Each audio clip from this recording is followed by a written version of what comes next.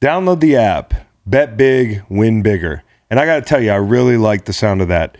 And with WynnBET, it's just that easy. WynnBET has what you need to win. So if you're from Arizona, Colorado, Indiana, Louisiana, Michigan, New Jersey, New York, Tennessee, or right here in Virginia, sign up today to receive this special offer. New users can take advantage of WynnBET's bet $25, get $50 in free bets. Download the WynnBET app now or visit WYNNBET.com. Download the app, bet big, and win bigger. Let's get after it. Terms and conditions apply. Must be 21 or older and present in a state where WynnBET is available. Gambling problem? In Arizona, call 1-800-NEXT-STEP. In Colorado, Indiana, New Jersey, and Virginia, call 1-800-GAMBLER. And in Michigan, 1-800-270-7117. Tennessee, y'all too. 1-800-889-9789. Welcome to the Spooky Greenlight Podcast. NFL Week 8 recap with Chris, Kyle, and Macon. The NFC playoff picture is taking shape. We see some young quarterbacks struggle. What we're going to make from the play of Tua, Mac, and Zach. Russ starts to simmer. Can he cook? And at the end of the show, we've got our usual Miller Lite mentions, college football catch-up with Nicole Auerbach. Y'all enjoy.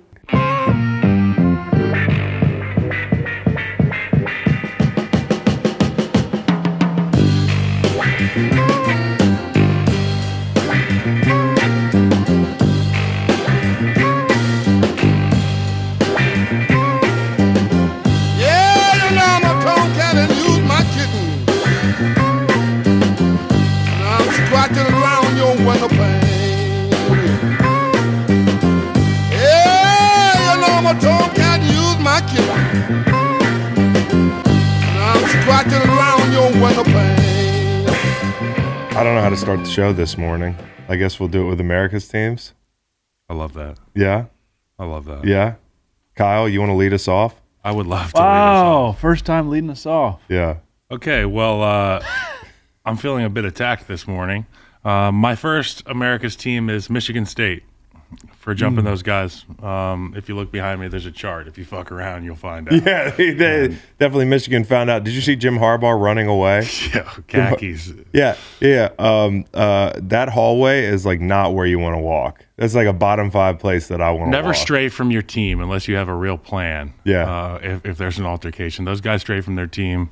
Michigan State, America's team. There was like a game day operations manager with a headset on, just like waiting for it to be over.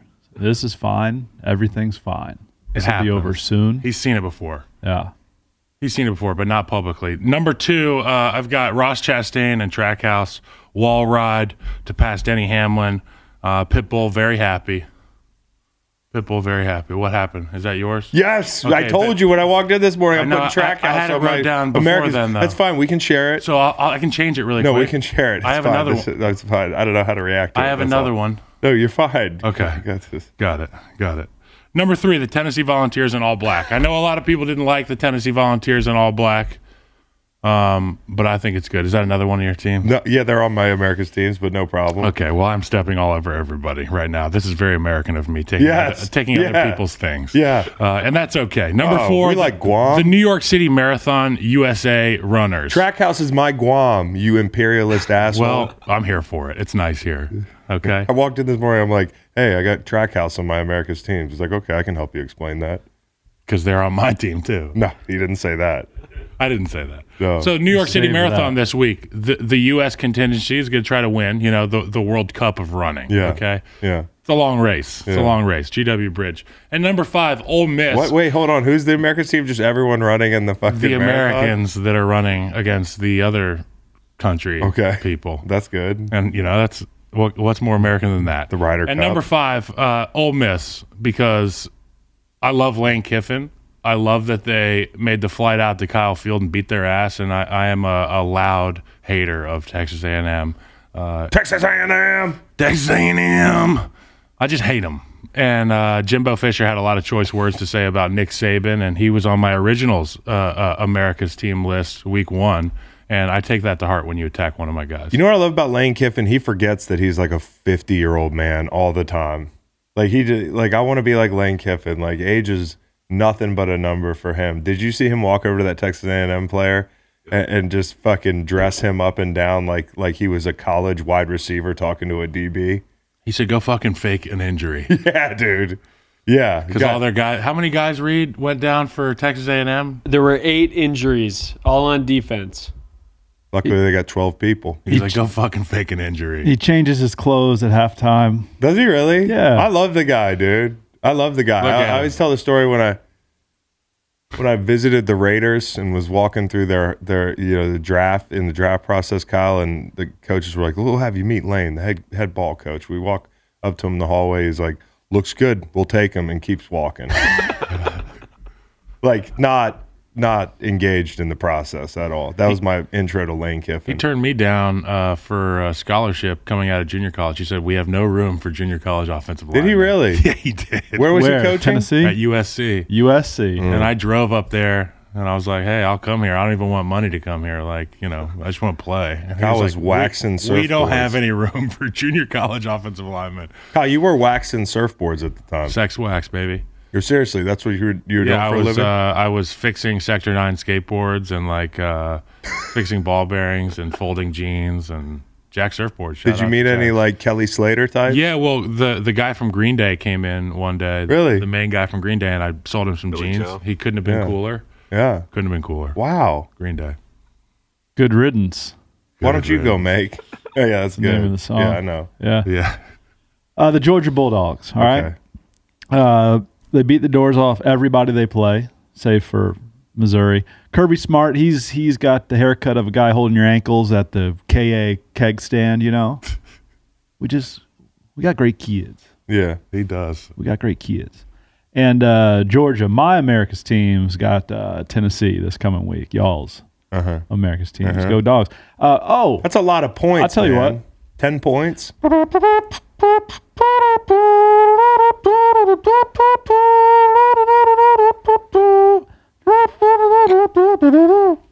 That's a bad Leroy Brown.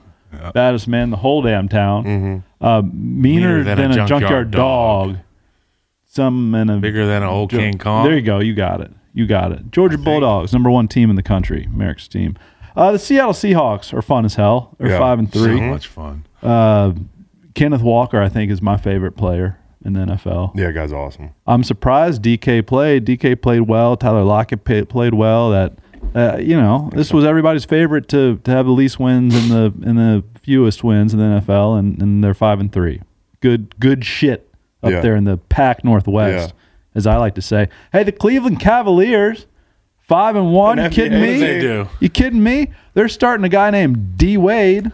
First name's Dean. He went to K-State. More on that in a bit. Donovan Mitchell, as I like to say it. Karis LeVert, Yeah. fine player. MVP candidate Donovan Mitchell. Yeah. Evan Mobley's fun. Jared Allen, they're 5-1. That's They're Spider, right? they're- Spider. yeah, Yeah, Spider. Spider-Man. They're wearing the old Cavs logo where there's a net inside the V. Oh, yeah, that's yeah, great. yeah, yeah, yeah. That's hella cool. Yeah. With their newish colors, but they're great. And I will add K-State to the list. K-State beat Oak State 48-0, I think. That was insane. What happened in that game? I don't know. Spencer Was Sanders played Steve too. on that? I can't remember. I don't remember much of what Steve says on Fridays. Yeah. Thursdays, Fridays. But K-State, shout out, 6-2, now number 13 in the country. It's got to be tough to be a school that's never won a national title. But I think there are only 2 of them. it's Tech. It's Kansas State and Virginia Tech, Virginia Polytechnic Institute down there in Blacksburg, Virginia. But K-State, unlike Tech, which is 2-6, K-State's 6-2, kind of the inverse there. And let's name our favorite K-State players. I know Darren Chris's Sproles. name's L. Roberson. No, Al Roberson's Yeah. amazing. NCAA football. Yeah. That's right. Him and Darren Sproles were unfair to play against. Michael Bishop, Martin Gramatica. Oh, but Grammatica's he spent time in the Little Apple. I've got a few. How Arthur about Brown, how about that linebacker? Cody Whitehair, great K-State player. Yeah. Ben Lieber, Yeah, Terrence Newman. who could forget, CB4. Yeah, CB4. And we will wrap up. We'll go right back to the great state of Georgia and the Atlanta Falcons, who dodged Eddie Pinheiro, DJ Moore. Unsportsmanlike, eh? You gotta leave your lid on. Leave your lid on, dude. We'll talk about that. That Leave was your a lid on. thrilling 30 minutes, dude. My America's teams. Okay, number one, my America's team's the Philadelphia Phillies. Shocker. You might call it pandering, but they're tied with the Astros. Game one, they fucking, the Astros blew a 5-0 lead. I was at a Halloween party Friday night. Okay, so Meg was lazy as fuck and didn't have a costume. So she went as, she was like, let me borrow your Phillies jersey because they play tonight. And all I had lying around the house was a fucking astronaut, an astronaut costume. And I was like, I could wear this and we could go as the World Series, right? I put a trash can around my neck, that sort of thing. But I told my mom and my lovely wife that people will think I'm rooting for the Houston Astros. What's the jury say on that? Yeah, Probably I a good decision that I didn't I like do the that. World Series framing. Though. Okay. You could also you could tell this story to the people who ask. Boy, do I not want to. You know what I mean? And then the Phillies, though, they're tied 1-1. That series is going back to Philly. It's going to be electric. If anybody has World Series tickets and could give them to me and my family, that's the only way I'll go up for a game. People are like, why don't you come up to a game? I'm like, well, World Series tickets aren't exactly falling off the back of a fucking truck. So just let me know if you got 4 decent tickets. What if they asked you to throw out a first pitch?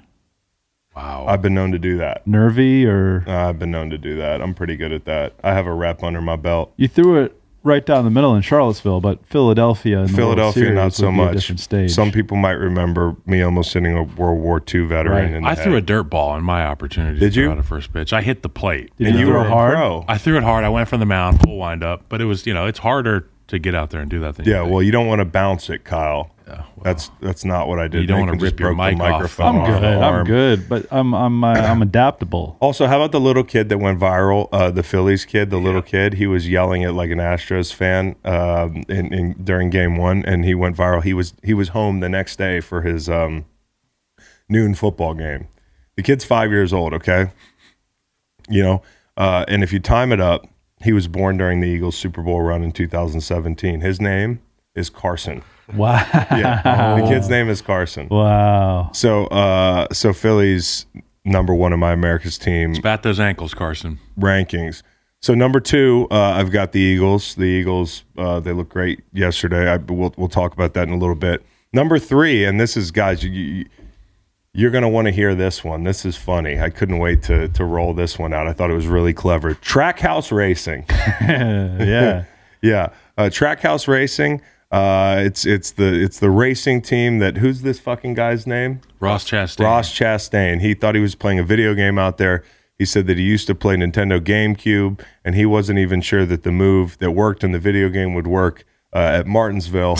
But he needed to win the race or something Top to get in five, the I Final think, right? Four, right? Yeah, the championship 4. Yeah. And if you look at it, it looks, the first dozen times that I watched this, Chris, it looked like it was sped up. We've all seen a million of these NASCAR highlights, and all the cars are going relatively the same speed. He's in top gear. These guys are heavy braking at Martinsville.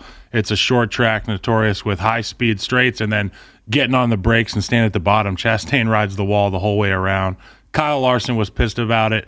Denny Hamlin was salty about it. Fuck Denny Hamlin. But he's from Richmond. We don't hate Denny entirely. No, I do. Okay. He likes the and a lot of Hokies. people do. So yeah, My Chris kid has Trackhouse, his that little makes sense. car. That makes Has sense. his Chris. little car in the room. Yeah, no, Trackhouse Racing. They're going to be one of America's teams, and they took us into their trailer, Chris, when did we they really? when we went to Richmond. Yeah. Who do we spend a lot of time with? We Didn't spent time with It was Daniel a Mexican Suarez. driver. Yeah, he was Daniel cool as Suarez, shit. who couldn't have been nicer. To He was us. the coolest fucking guy ever. Those guys have the best game day experience. Those trailers, like if you want to be left alone, like that's a good place to be left alone. That's awesome. NASCAR just invited you guys to the 2023 Chicago Street Race, by the way. Wow. They did? Wow. How? Like a fucking parchment and like, No, our contact from Richmond, she got promoted to Chicago and emailed us. How about Kyle, that? we're going. What's the date on that? July? I don't know. We'll find out. June or July, April? I believe. Is it It's a May? springtime race. Okay, number 4, the Liberty Flames, Liberty football team. They beat BYU 41-14. They're kind of like mirror image schools, right? 41-14. Interesting. Mirror image scores. And ultimately, excuse me, more Christians than Mormons in the United States. So that's a big win for the United States. they end up in the America's Teams rankings this week. I watched last night. I was actually making my America's Teams list, and I think God put the Liberty Flames late night show on my TV. It's a local broadcast. You ever watch that thing? No, I don't. Okay, well sometimes I Kinda watch like it state media. after Sunday Night Football, and it was like, Hugh Freeze talking about how God blessed God. his game I love plan. that show. Thank God. Yeah, no, for these I've kids. seen it before. It's a good show. They It's do a a good good job. show. They do a good job. But Liberty, is one of America's teams this week. They did beat the dog shit out of spare the rod, spoil the child. That's what they were thinking when BYU came to town. Have they overtaken Notre Dame for God's team? That's a good question. God's Kyle. independent team. That's a good question, Kyle. And then the Tennessee Volunteers rounding out my list. Huh. We need them to beat, yeah. We need them to beat Georgia. We need them to beat Georgia. Hey. America needs them to beat Georgia. No offense, because I don't want to see a red-on-red SEC championship again. A bunch of red teams in the fucking playoffs. A bunch of SEC, grandfathered in teams in the playoffs. Some new blood, man. I got a theory about all this red. What? That pigskin got like a reddish hue to it. Orangish red, yeah. A lot of RPO, harder to see. I think the red uni is a competitive advantage. Honestly, a team like the Browns, there's no reason they shouldn't be winning. Just run It makes a it college even more. offense. It makes it even more Cleveland. embarrassing. Hold the mesh as long as right. you can. That's right. Chris, do you think if Hendon Hooker and Tennessee beats Alabama or Georgia this coming week, that Hendon Hooker's QB1? QB1 in the draft? Yeah. Like if he goes out and balls out. And I don't know. I it's think like- people are in love with the Ohio State guy, right? Yeah. So I mean, Hooker could climb the the Heisman. ranks. I mean, no Hooker. Heisman, yeah, right? Hooker's made himself some money this year. Like he's going to get drafted Hookers tend in to the do first that. couple rounds. Yeah. Yep. That's an industry. That's an industry that's kind of bulletproof. They use that body. Yep. Okay. So those are America's teams. Guy's last name is Hooker. Yep. That's good. Barely knew her. Okay. So, indeed. So, Sunday Night Football was interesting, man. Here's what was interesting about it. Me and Macon were texting the whole night, and I know some people get tired of the gambling talk. By the way, Chase Long yesterday, 11-5 on the day. He's back. He's back 3-0 in teasers. Eat your heart out, sharps. All the little smug gamblers out there that think they're lifetime 60% winners telling me what I shouldn't do. You farm your own fucking land. Okay, I got to feed my family with these tickets. And if I want to roll some teasers out there because I'm scared to death after Monday night, so be it. The under hit last night. The total was 47. There were 24 points scored in the second, and I texted Megan. I said it's dead. And by the way, this was cool. We reciprocated this deal yesterday. Like I was on the Colts. I wasn't going to bet the Colts, but you told me on Friday's show, I like Washington. And I was dog cussing you until Heineke threw that jump ball. You were on up the commies. You were on the I was on the commies. commies. Yeah. I tailed you. Yeah. And then, you wanted some action Sunday night. So I texted you, let's do the under. And I felt kind of like an asshole during the second quarter. But boy, that thing grinded to a halt. in As the you second predicted. half. As I predicted. At halftime, Air was going to be taken out of the ball. Dobbs and Diggs did us no favors in the first half. But yeah, that was a hold on to your butt sort of under. In the words of Dr. Fax, when a plan comes together. When a I was just plan watching comes that together. shit. I could not believe it. The fourth down stops, the field goals, the turnovers. One thing in this game, Josh Allen, Bills were down a couple offensive linemen, I think, and Josh Allen saw a lot of pressure the first half, and he delivered. I mean, the second half, he got kind of fucking bored. I felt like Josh Allen had like video game-itis, where you get bored and you're up and you try to do too much. You threw a couple picks. You miss on 3rd and 7. He inexplicably floated a ball over Gabe Davis's head rolling right. They gave the Packers the ball back in a 2-score game in the fourth quarter. It was like they were so relaxed. They had this game so in hand, and then all of a sudden you look up and you're like, if the Packers were halfway decent, this could be a ball game because Josh Allen wasn't making throws in the second half. But in the first half, boy, oh boy, like some of the throws to Diggs, that touchdown on the right sideline in the end zone there, 34 yards, flick of the wrist off his back foot with Jaron Reed in his face. The deep ball to Diggs, He looked really sharp in that first half, and that's all they needed. The Packers can't score. The Packers can't score. And Milano and those linebackers were flying around. The Packers got the run game going. Yeah, they did. But it's just not enough, dude. You can't keep pace. You know, and I know the Packers, you come out of this game and you say, oh, there's some things we can hang our hat on. The run game got better. A couple of those circus catches from Dobbs, who's a fucking stud. Whoever gets to throw the ball to Dobbs over the next 5 years in Green Bay is pretty lucky. And I don't know if it's going to be Aaron Rodgers. And the panic sets in when it comes to the Packers. We were talking about the running game. 6.7 yards a carry for the Packers.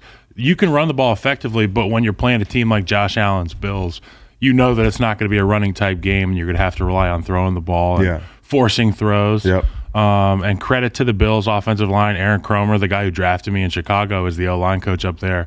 They've run for 100 games plus, 100 yards plus in almost every game. And I know Josh Allen does it a lot on his feet with his legs, but they can run the ball at will. And sometimes when you can't block guys in the pass because of a skill gap, you can rely on technique in the run game. And I think that the Bills know that. They can close games out. And to your point, they can't be relaxed at the end of games because somebody's going to come around and put up those 2 scores with 6 minutes left, with 8 minutes left. And they're going to be in that ball game. That's my fear for them against the Chiefs. So third down efficiency, actually, the Packers weren't that bad. They were 6 of 12, the Bills 2 of 7. But it is hard to play keep away for some reason for this team. I mean, playing keep away probably not the answer with the Bills. I mean, they can really put up points in a hurry, and they did in the first half. And at that point, it's not sustainable for the Packers. Jair Alexander, I want to mention this. I mean, another tunnel. Him and Stephon Diggs were tunnel buddies, and that's the tunnel that I forgot that you everybody comes out and walks in at the same time. I can remember playing the Bills when I was in New England. It's a hallway, yeah. And I walked in next to Rex Ryan. We were awkwardly walking next to each other for a long time after we just beat the dog shit out of the Bills. And all I could say was a good game, Rex. And it can go the other way too now. And in pregame, him and Diggs jawing at each other. And for Alexander, last week, we mentioned this on the show. Heineke went right at him in big situations. McLaurin, who's an absolute dog, went up and got it in 50-50 ball situations yesterday. 2 weeks in a row, great by him. But Alexander wanted to have a get-back game, and against the best receiver in the league. And when he did cover him, 0 catches, 0 yards. He was on Gabe Davis a lot. Honestly, I don't know why the Packers have certain guys covering Diggs in the slot. That was a big question mark to me from a game plan standpoint. But Jair Alexander, who looked great, yellow sleeves, high whites, that looked fucking awesome. Looked good, play good.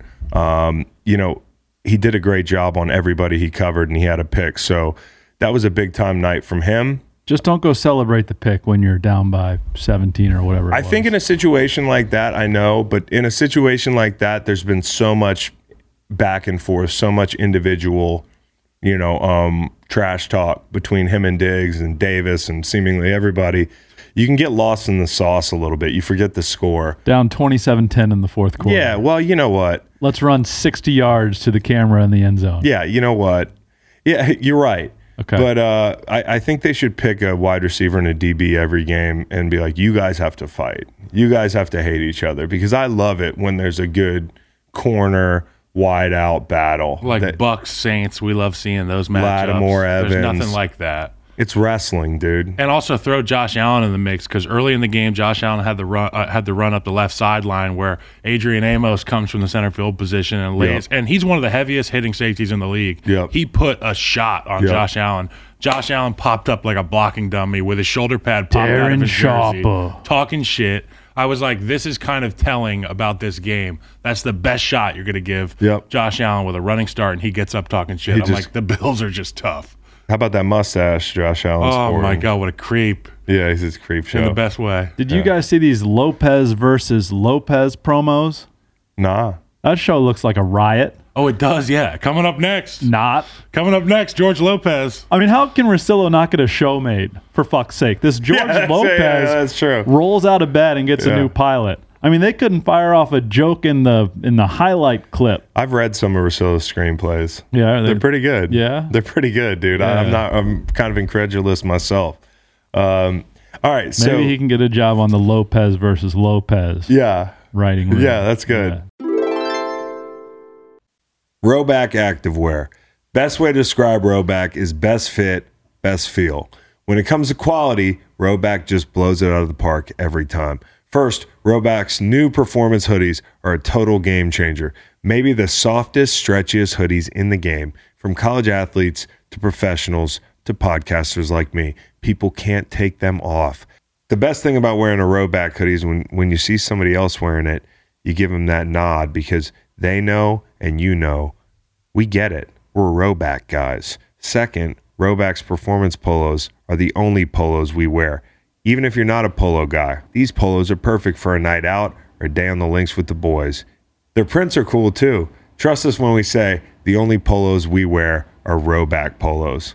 Third, Rhoback's performance Q-zips bring a new meaning to the word comfortable. Perfect for a run around the block or a day in the office. They are the definition of versatile. Best part is NFL guys are rocking them all over the league. You know, you got guys like Quentin Nelson wearing them. We got our guy, friend of the program, Sam Hubbard, wearing them. It's fair to say they're taking over. Now, Alabama stud Will Anderson is the newest sponsored athlete. That's big news. Ryan McGee is the best player in the country. Might be the Heisman Trophy winner. Go check them out at Rhoback.com. How about talking about two winning teams playing each other? Because there was only one such pairing yesterday. Your New York Giants and the Seattle Seahawks, one of your America's teams. So frustrating. It was classy of you. Thank you. Yeah. Frustrating. My takeaway here, Seattle could have won by more. Seattle left a lot of points on the field here, whether it was Geno just missing, or Metcalf not going up with two hands in the first half to catch that ball on the left sideline, whether it was Lockett not getting 2 feet in bounds on a beautiful throw in the red zone from Geno Smith, whether it was Lockett getting hit in the face with the football at the right pylon. There was a ton of stuff. I mean, Lockett fumbling the ball in the shadow of their own goal line. They made some mistakes. Now, I know Richie James fumbled the ball twice, and that's terrible, especially because Kadarius Toney used to return some punts into the whole thing. But Seattle is pretty good, man. And the defense, they're playing team defense. Yesterday they haven't always been great this year, but they're rounding into form a little bit where you get unheralded rushers like Nwosu. You got your transplant from Denver, Shelby Harris, running down Daniel Jones on a 3rd and 9, short of the sticks. Big play late in the game, getting the stop on 2nd and 10 to force 3rd and 9. The corners, who you're not hearing about so much because people aren't throwing at them. That defense is playing hard. They're playing at home. They're always going to play tough. The better the Seahawks get, the tougher the 12s are, dude. You could hear it. The noise made a difference in that game yesterday, and Seattle left some points on the board and still won. Give credit to their O-line, too. I think they're top 8 in the league in time before pressure on Geno Smith. Obviously big credit to Geno for making the throws that they need when they call on him. And also shout out to DK. I know he left on the cart. I'm not sure exactly what happened the week before with, we're not in the training room, but he was out there playing, and it shows tremendous toughness to be out there. Yep. He was an easy go this week. Easy go. I thought he was going to be the golf cart. Oh, an easy go. Yeah. That's good. Yeah. You never know why he leaves the field. He's either shitting or he's injured. Yeah. What's going on with him? But you guys need to go get a receiver, man. No. Listen, what? Listen. No Evan Neal, no Bredesen, no Ojulari IR, no O'Shane Zimenez. Bye week comes at a great time for the Giants. They're really banged up. Yeah, no Shepard, no Tony, no Galladay. No. Right. And which one of those guys is going to emerge in the second half of the season? Because one of them's in Kansas City. I just all right, just let me get veto power on the deal. I just don't want to give up many assets. Who says for no? this. Chase Claypool for 2. For 2? Yeah, that's what I he's say drafted. no. Yeah, okay. Well, I say no. All right, throw somebody else out there. But DJ Moore with a helmet. With the helmet. Yeah. I think of this group. Yeah, DJ Moore for a 3. Okay, deal. Yeah, I'm watching the game, and they weren't great on 3rd down. interestingly, it feels like in the second half when they get in third and long, Daniel Jones is pretty money. Those couple balls to Slayton, but like I'm watching an offense that can't stretch the field. Yep. Everything's and underneath. Every game is 13-13 in the fourth quarter. You can't. Every Listen, single game. And Bellinger was a big loss. Bellinger, eye injury, sucks. Yeah. He didn't play. eye injury. Yeah. What happened? He got hit, Laceration. got hit in the eye. With what? You know what? No, I don't know. What did he get hit with? I don't know. A finger? So, anyways, I think the Giants could use a little help. I think Seattle, you mentioned that O-line, Cross and those rookies, man, they did a good job. It was interesting. Go back and look at Thibodeau and those tackles. Like, they did a really good job. I'm not taking shots at Thibodeau. What I am saying, though, is, when you've got rookies playing against rookies, I can remember when Jake Long and I played each other my rookie year, and we're both top 5 picks. Battle. Like, you want to look good. Yeah. You know what I mean? You want to show out because it's an easy comp, and those tackles looked really good. But they left a lot of points on the board, and they're a good team. They haven't had a back like this since Beast Mode, man. He's so entertaining to watch. He runs very unique. Yes. Like, he's a unique runner. He kind of shuffles and he's Herky-jerky. probably bigger than you think. Like, I'd love to of any player. I think with a lot of NFL players, you don't know what their stature is until you stand on the field, like what bigger or smaller. And I'd love to stand on the field and see kind of how Kenneth Walker sizes up, because that guy, he's got power, he's elusive, he breaks tackles. That run that sealed the game for them. A little bit of everything: the cutback, the breaking an ankle tackle, the running through an arm tackle. Listed at 5'9", 212. He probably looks like a tank on the field. I just really wanted to see the Giants have an opportunity. I picked the Giants, and I wanted to see them have an opportunity at the end of the game, but that muff punt really threw a fucking wrench in my plan. Oh, yeah. I was very bent out of shape. Well, that one wasn't the muff. That was not. more the tackle, and Richie got concussed on the play. Well, the punt was unsuccessful. Didn't Richie drop 2 of them? Yeah. The punt Disley return forced was one just by kind of unsuccessful. running into him, and then the second one was where the concussion happened? Yep. Yeah. Yep. Bellinger got a finger to the eye. against Okay, the finger to Jags. the eye. Yeah. Okay. Hey, this is more like the Legion of Zoom, eh? Because we're in the era of Zoom calls. That's The pandemic. Yeah. The pandemic. A lot What do of you them happen mean? on Microsoft Surfaces, too. Okay, yeah. So like the region of Zoom. the Legion Microsoft. of Zoom. Region of Zoom. That's good, dude. Thanks. That's good. Now I'm catching up. yeah. Yeah. Should I try? Twitter. Like, No, is yeah, that yeah, viral? Yeah, maybe. It's good. Wait till after I the could show. name I don't one of think these- anybody's going to beat you to it. If I could name one of these DBs, I'd fire it off right now. Right, you know, right. Tag them and such. So that's good, mate. Thanks. All right. Tariq Woolen. We're a Tariq There you go. Woolen Yeah, we are. podcast. Yeah. We are. We're Tariq Woolen. Stan podcast here. So Yeah, Quandre Diggs. Also Bruce Irvin out there, like a little shot of nostalgia there. It is West cool. Virginia is showing It's out. cool to have somebody like Bruce Irvin because he's like the institutional memory on that defense. There's not a lot of guys anymore on that defense that were there when the they were old really times. rolling. And Yeah. Bruce Irvin got old quick, right? That's how it goes in the NFL. But he not only offer something on the field because he was in the backfield a good bit, but he can kind of tell these guys how to practice, how they, how Cam Chancellor used to practice, how Earl Thomas used to practice. How Michael Bennett used to line up anywhere. Yeah, do Michael whatever Bennett he used to want. just do whatever the Just do fuck he whatever wanted. So the question for me, guys, those are 2 of the best teams in the NFC according to their records. I'm gonna name 4 teams that had big wins yesterday. Which one do you feel like was the biggest and that you learned a lot and you should feel the best about if you're an NFC elite? We have the Rams getting beat by the Niners. We have the Eagles beating the Steelers. We have who else do we have, Reed? Minnesota. We have Minnesota beating Arizona. And that's who I think is.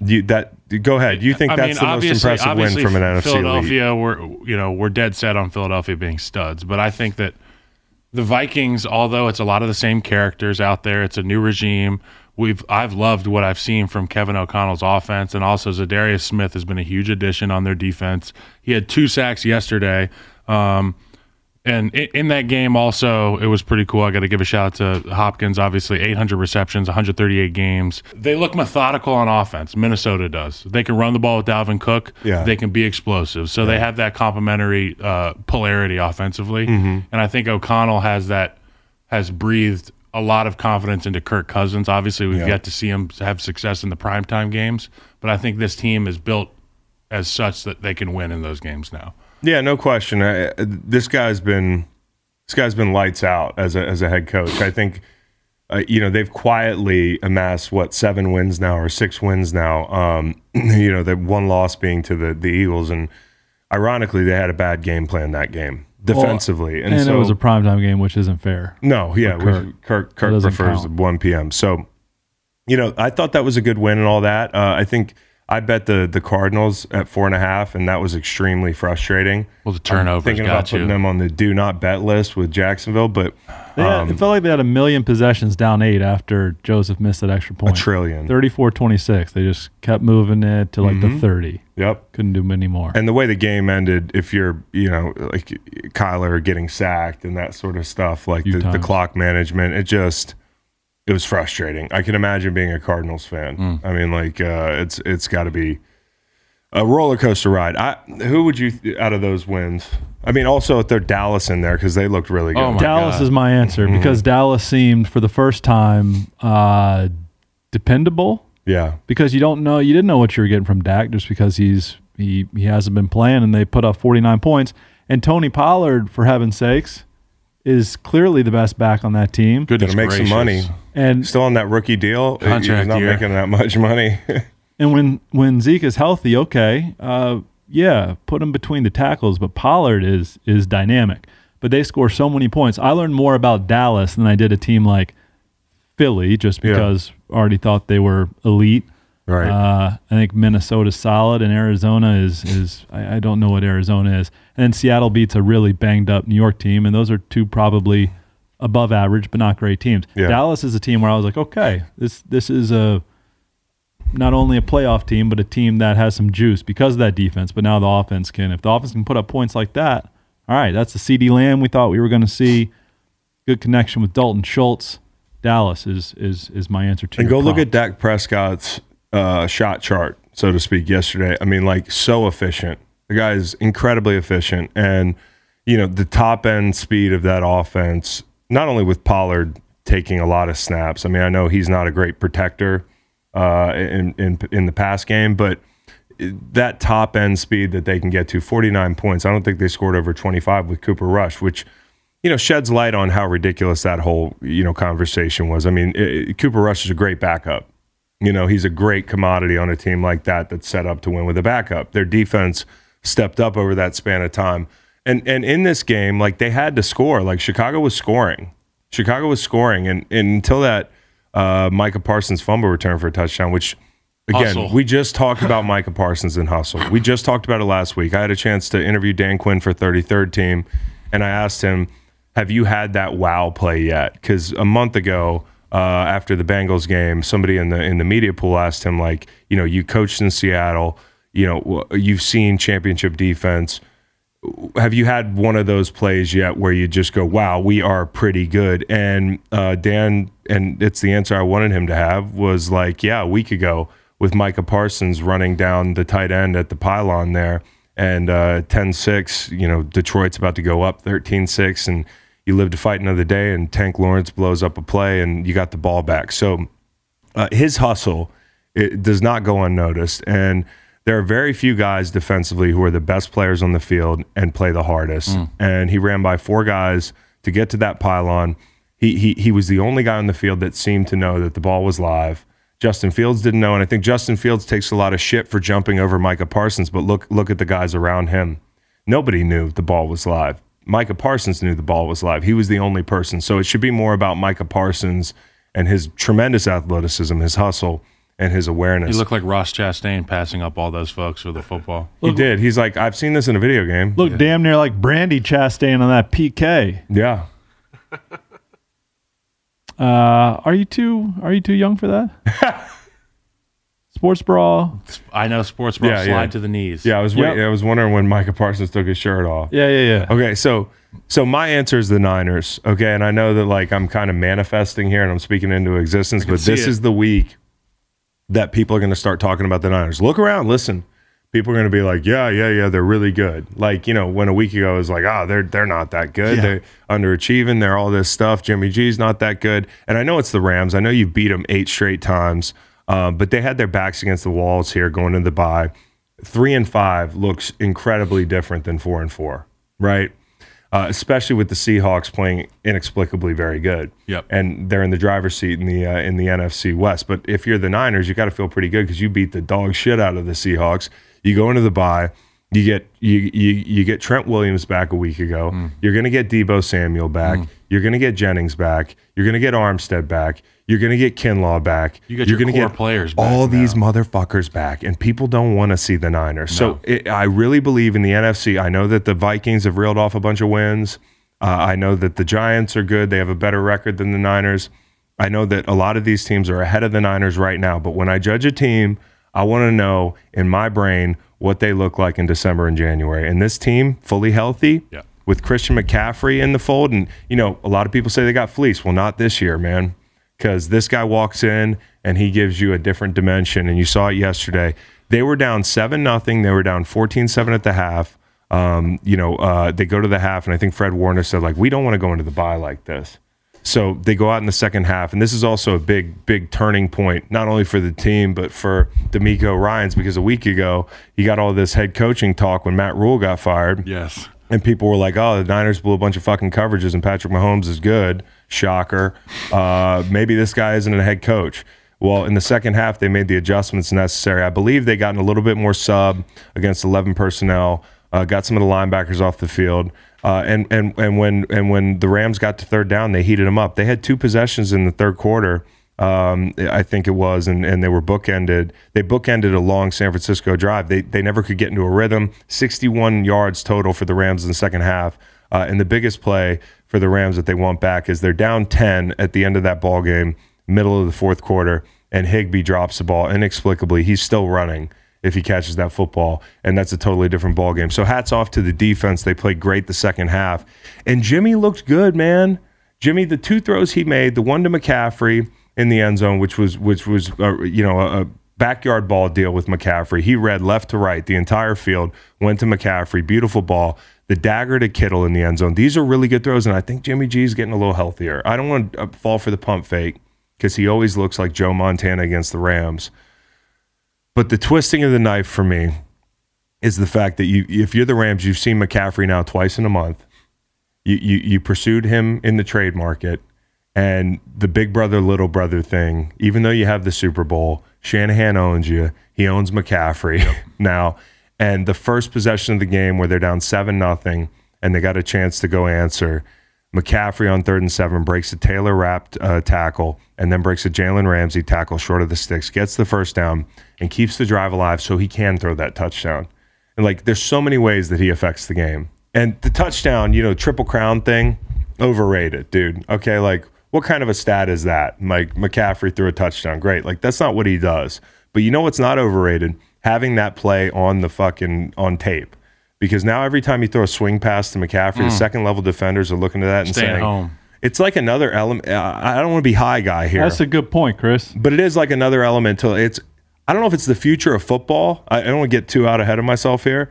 But if you have a guy that can throw the football and you motion him behind the quarterback, there are a ton of plays in today's NFL where a pass goes backwards, right? Slightly backwards. It's like the Chase Claypool play yesterday, too. Yeah. Second level defenders, they got to think before they come downhill and add to the run fit effectively, because that's a run play. Maybe in 10 years, we're looking at offense and saying, that's another layer of the RPO. Yeah. It's a swing pass behind the quarterback. Pass option. You know what I'm saying? I would run this once every couple weeks. Yep. And just occupy eyes. And it'll impact dozens of plays based on formation and pre-snap motion. To your point, Chris. Yes. That's actually really, really a bright observation. A guy like McCaffrey. Don't act so shocked, guys. A guy like yeah, you did. A guy like Claypool. You'd be the first to tell me. You can affect that second level. To your point, is really all I'm trying to say. You can, and the tight ends coach evidently 3 days ago dug up some film from 2018 where he threw a 50-yard touchdown for the Panthers and texted Shanahan, and Shanahan was like, "Fuck it, let's put it in the game plan." On the game or on the day that McCaffrey threw a 30-yard, 30-plus air yard pass, his first. Holy shit! Are you okay? You're good. Liquid death to your MacBook Pro. I don't know yet. MacBook what Pro's is wet. So We got a wet ball here. the can in of water studio. is all over. Yeah. Like what I did right away was good. Yeah, I just turned the computer over. Yeah. Oh no, Reed, not the table, the comp. Yeah. I was coming at it. Oh, thanks, man. Yeah. Hey, there's no one I'd rather be tending to this more than you. Hey, layup line today is "Wipe Me Down" by Boosie. Little Boosie.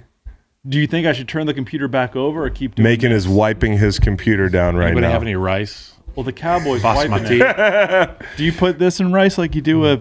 Throw that whole thing in a rice. Yeah. Patty. Some basmati. You got a tub of basmati at home? I feel like y'all are making jokes, but this is really very serious. No, you're good. You're good, bro. MacBook Pros, you can submerge them. Hey, you got the cloud still. Oh, but no, I'm really bad at like backing up and all that stuff. I've never understood the cloud. Oh, wow. That thing's leaking. I've never understood the cloud. So, anyways, we're gonna put the tarp down. We're not gonna delay this podcast.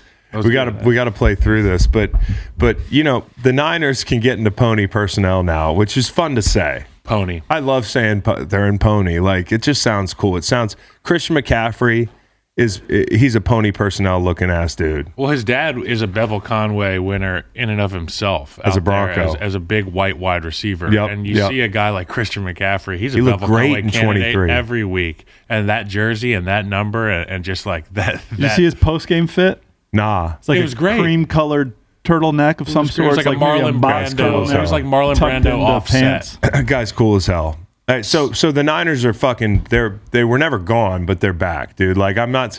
You know that's a get well game for them, and they're gonna get well over the bye week. So Computer's very important. So Dallas, San Francisco, and Minnesota are our three. yeah, well the Eagles too. I mean, those are our three. but Other than the Eagles. You know why the Eagles are who I thought they were. though. Exactly. And you know why that's a big win? I can remember like when we went on a run, some of the teams that we beat handily that we were supposed to, you know, that's as valuable as Yes. beating a good team because in the NFL, any given week, and you saw what happened to the Bucs a couple weeks ago when they let the Steelers hang around.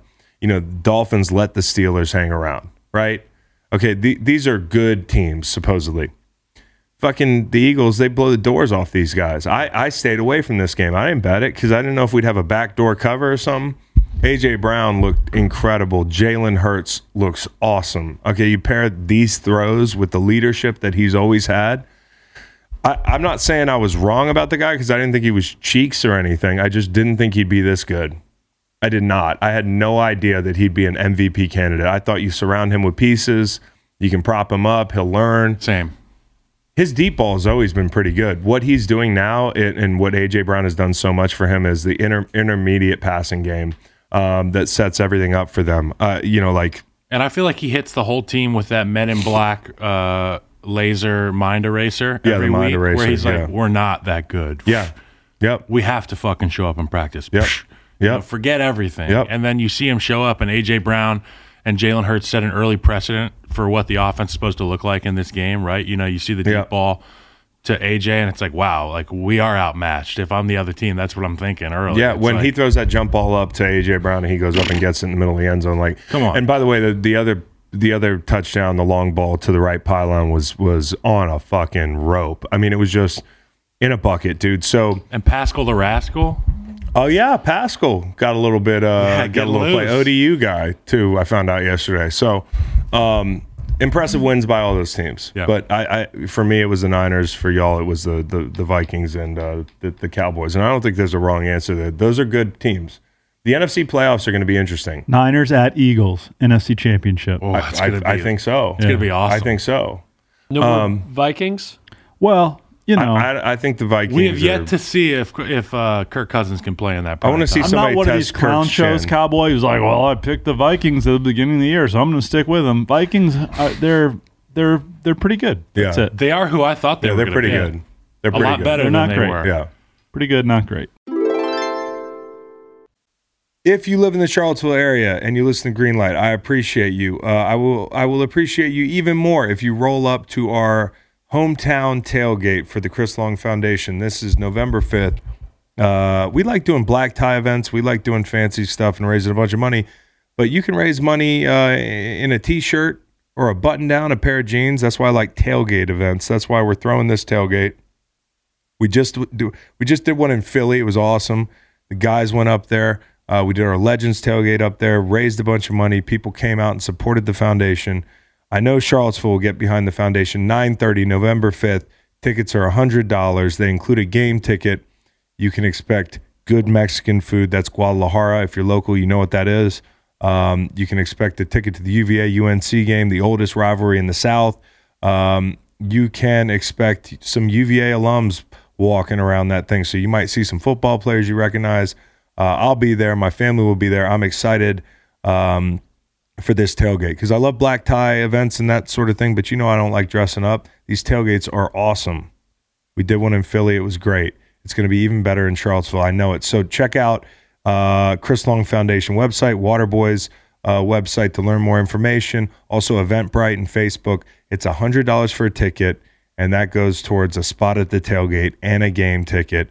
And it is in the lot next to the ROTC building. So 9:30 a.m., November 5th, all proceeds benefiting our educational equity work, our clean water work.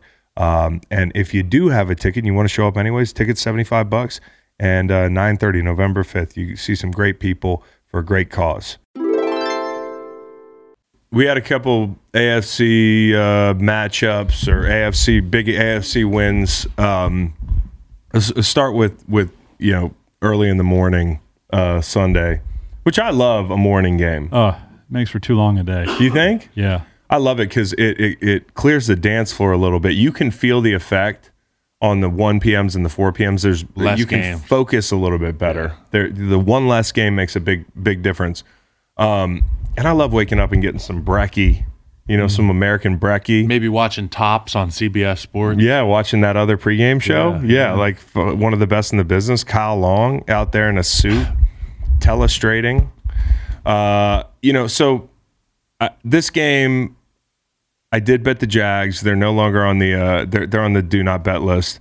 The Broncos overcame 12 penalties, 10 in the first half, and 191 yards on the ground, and won this football game. They looked hapless for most of it. Like most of their possessions were dog shit. But they had 3 touchdown drives. One in the first half, which was it was a good drive and everything. But the 2 in the second half were interesting to me because you can draw a lot of hope for a few reasons. Number one, the drive that won them that ball game, it consisted of a deep ball outside the numbers, right? That's Russell's stuff. Vintage. And then a 3rd and 5 where Josh Allen got heavy on a rush and Russell killed him with his legs. Yeah. That is Russell Wilson. Collegiate Cougars. And we know he can do that. But what we don't know is if he's willing to take the profit, check down, work the middle of the field, dink and dunk, and he did that on his second to last touchdown drive where he found Dulcich, who's been a big pickup for them. He's gotten healthy. Broncos lead the league in penalties. They get a win yesterday, and they led the league in penalties yesterday. Yeah. Russell Wilson back. Hopefully he's reading the room a bit more. I don't know if he's. Hopefully I think he's room illiterate. He's taking so much shit right now in the media for his behavior off the field. He needs to let his play on the field trump that. And to Reed's point this morning, the Broncos are scoring more every week, exponentially more. Yeah. The offense is seemingly more capable than it has been. The defense is going to be what gets them into the win column. Yep. If you let Trevor Lawrence beat you, he won't. Yeah. If you let Trevor Lawrence lose the game, he will. And, it all comes down to they have a chance to go up 2 scores, I think, early in that game. Well, they do go up 2 scores, but 2 touchdowns. And he throws the ball right at fucking Justin Simmons' face. And Simmons, that was a big play because he had 2 penalties that drive, and the Broncos were kind of imploding. By the way, 93, that guy, Reed, that tackle is a total stud. Had a huge 3rd and 9 sack late in that game. To keep them in that ball game. They're actually Draymond Jones, who where did he go to school? It was a big Ohio school, State. right? Ohio State. So that guy's a stud. Simmons played really well in big spots. And Trevor, you just can't throw that fucking ball, dude. It's not even 3rd down. Like, just burn the ball.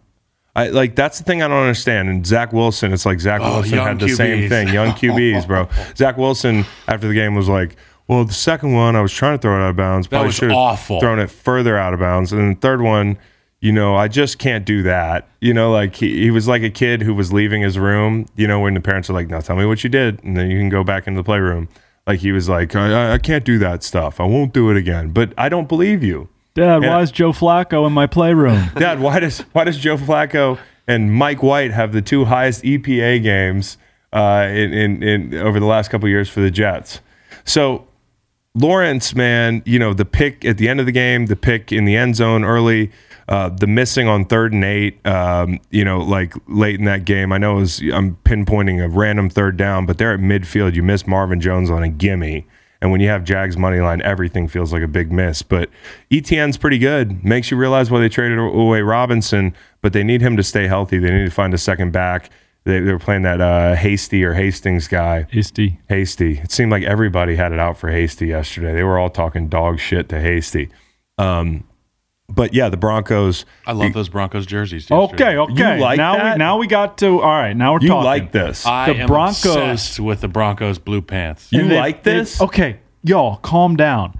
They did this refresh. Feels like a million years ago. We were like children when they did this refresh. The swoop on the pants. Yes, and they have never worn this combo, to my knowledge, so because good. they thought they were hamstrung by the swoosh mismatching. They got the blue on the white jersey and the orange on the blue pant. All right, I'm not going to go as far as what Kyle's saying. It was interesting to see, I'll say. This is like an embarrassing thing in your browsing history. You should keep this to yourself. That one's for John. I think Chris is right here on this, but it was like, hey, you know what?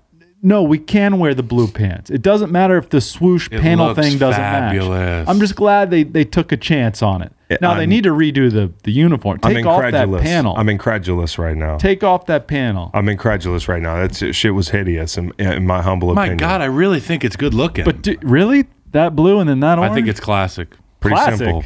Like classic, you mean like... It looks and feels classic, like a home built in 2022 that is made to look like 1918. Yeah. They did it right.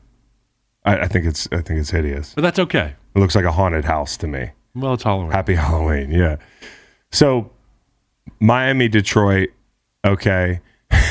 Why don't you do the breakdown? Because I can't talk about the Dolphins. The Dolphins fans, they're like fucking potty trained kids that are 6 years old, and they got potty trained 3 years ago, and they're like, Dad, I took a shit in the toilet myself. I'm like, all right, can you flush? Like, you want what do you want? You want a medal for beating the Detroit Lions? I would love to sit here and stroke the Dolphins and talk about how fast Tyreek Hill and Waddle are. The 2 really nice throws, that was it, that Tua made. That were tight window throws in the red zone. The one ball, I think it was to Waddle at the left pylon. It was beautiful throw. The ball to Gesicki, it was put in a tight window. But then he underthrows Tyreek Hill, almost gets picked off. I'm not even going to say all that because, like, listen, guys underthrow guys, okay? Like, we started this argument a long time ago, which I don't even know. I said Tua can't throw the deep ball. He's not an elite. He's a middle-class deep ball thrower, okay? Nothing has changed. Okay, the offense is really good. McDaniel can chef it up. This is a team whose ceiling is pretty high because of that scheme. And Tua is doing a great job of distributing the football. But like the debates I saw last week raging online between Tua and Herbert. Or like RG3 last night tweeting, like, I bet all the almost intercepted crowd is all over Josh Allen. Well, unless you're ready to compare Josh Allen to Tua, just everybody be quiet. So like here's the deal. The kid, I think this is a wild card team. I think they're dangerous. I wouldn't want to play them. But I'm looking at Jared Goff. Jared Goff's made a lot of great throws yesterday too. He made a lot of throws that weren't even completions. Like they should have been up 31-17 going into the half. Well, Reynolds killed him in the second quarter. That's a 4-point play that Reynolds drops that ball in the end zone.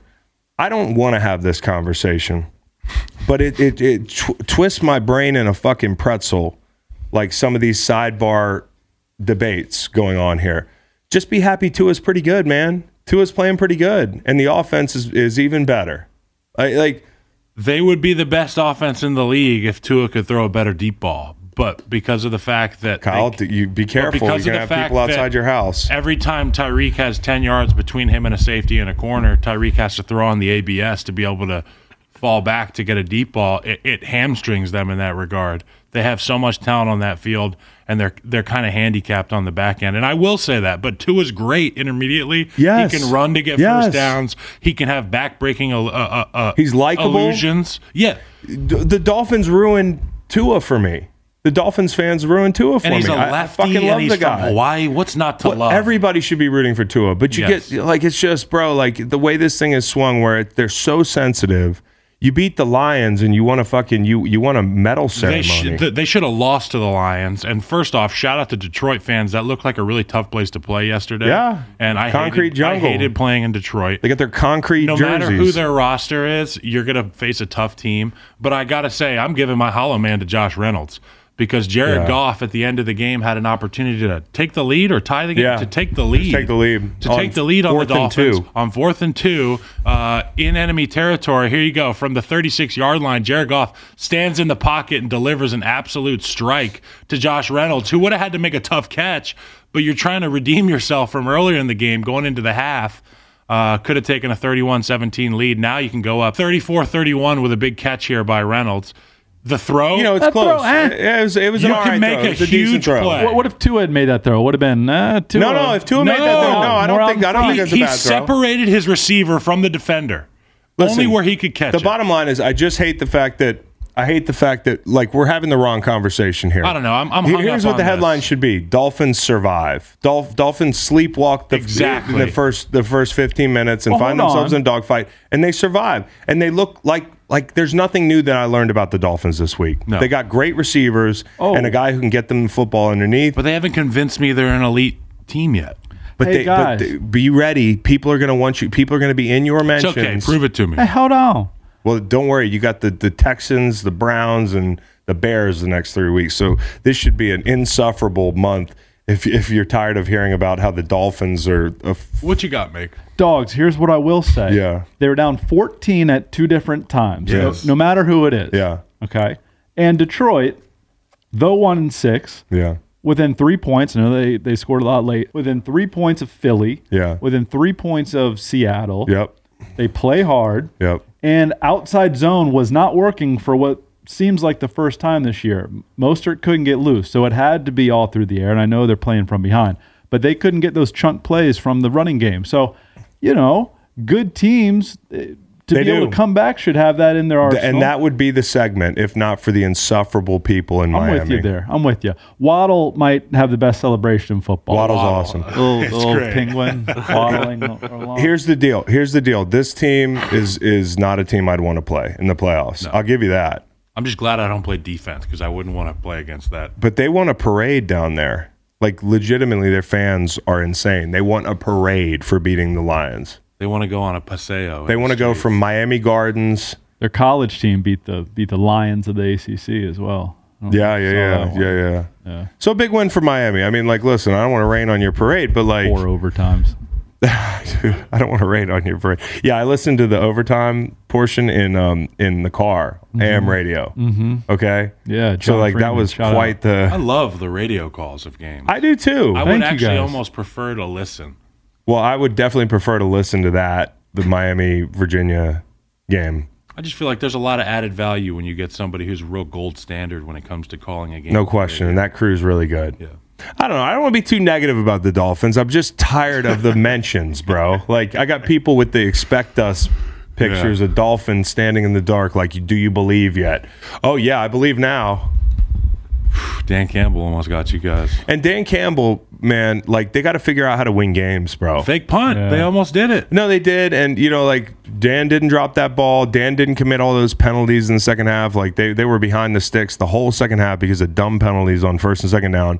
So listen, that's the coach is responsible for that part of it. He's not responsible for the drops.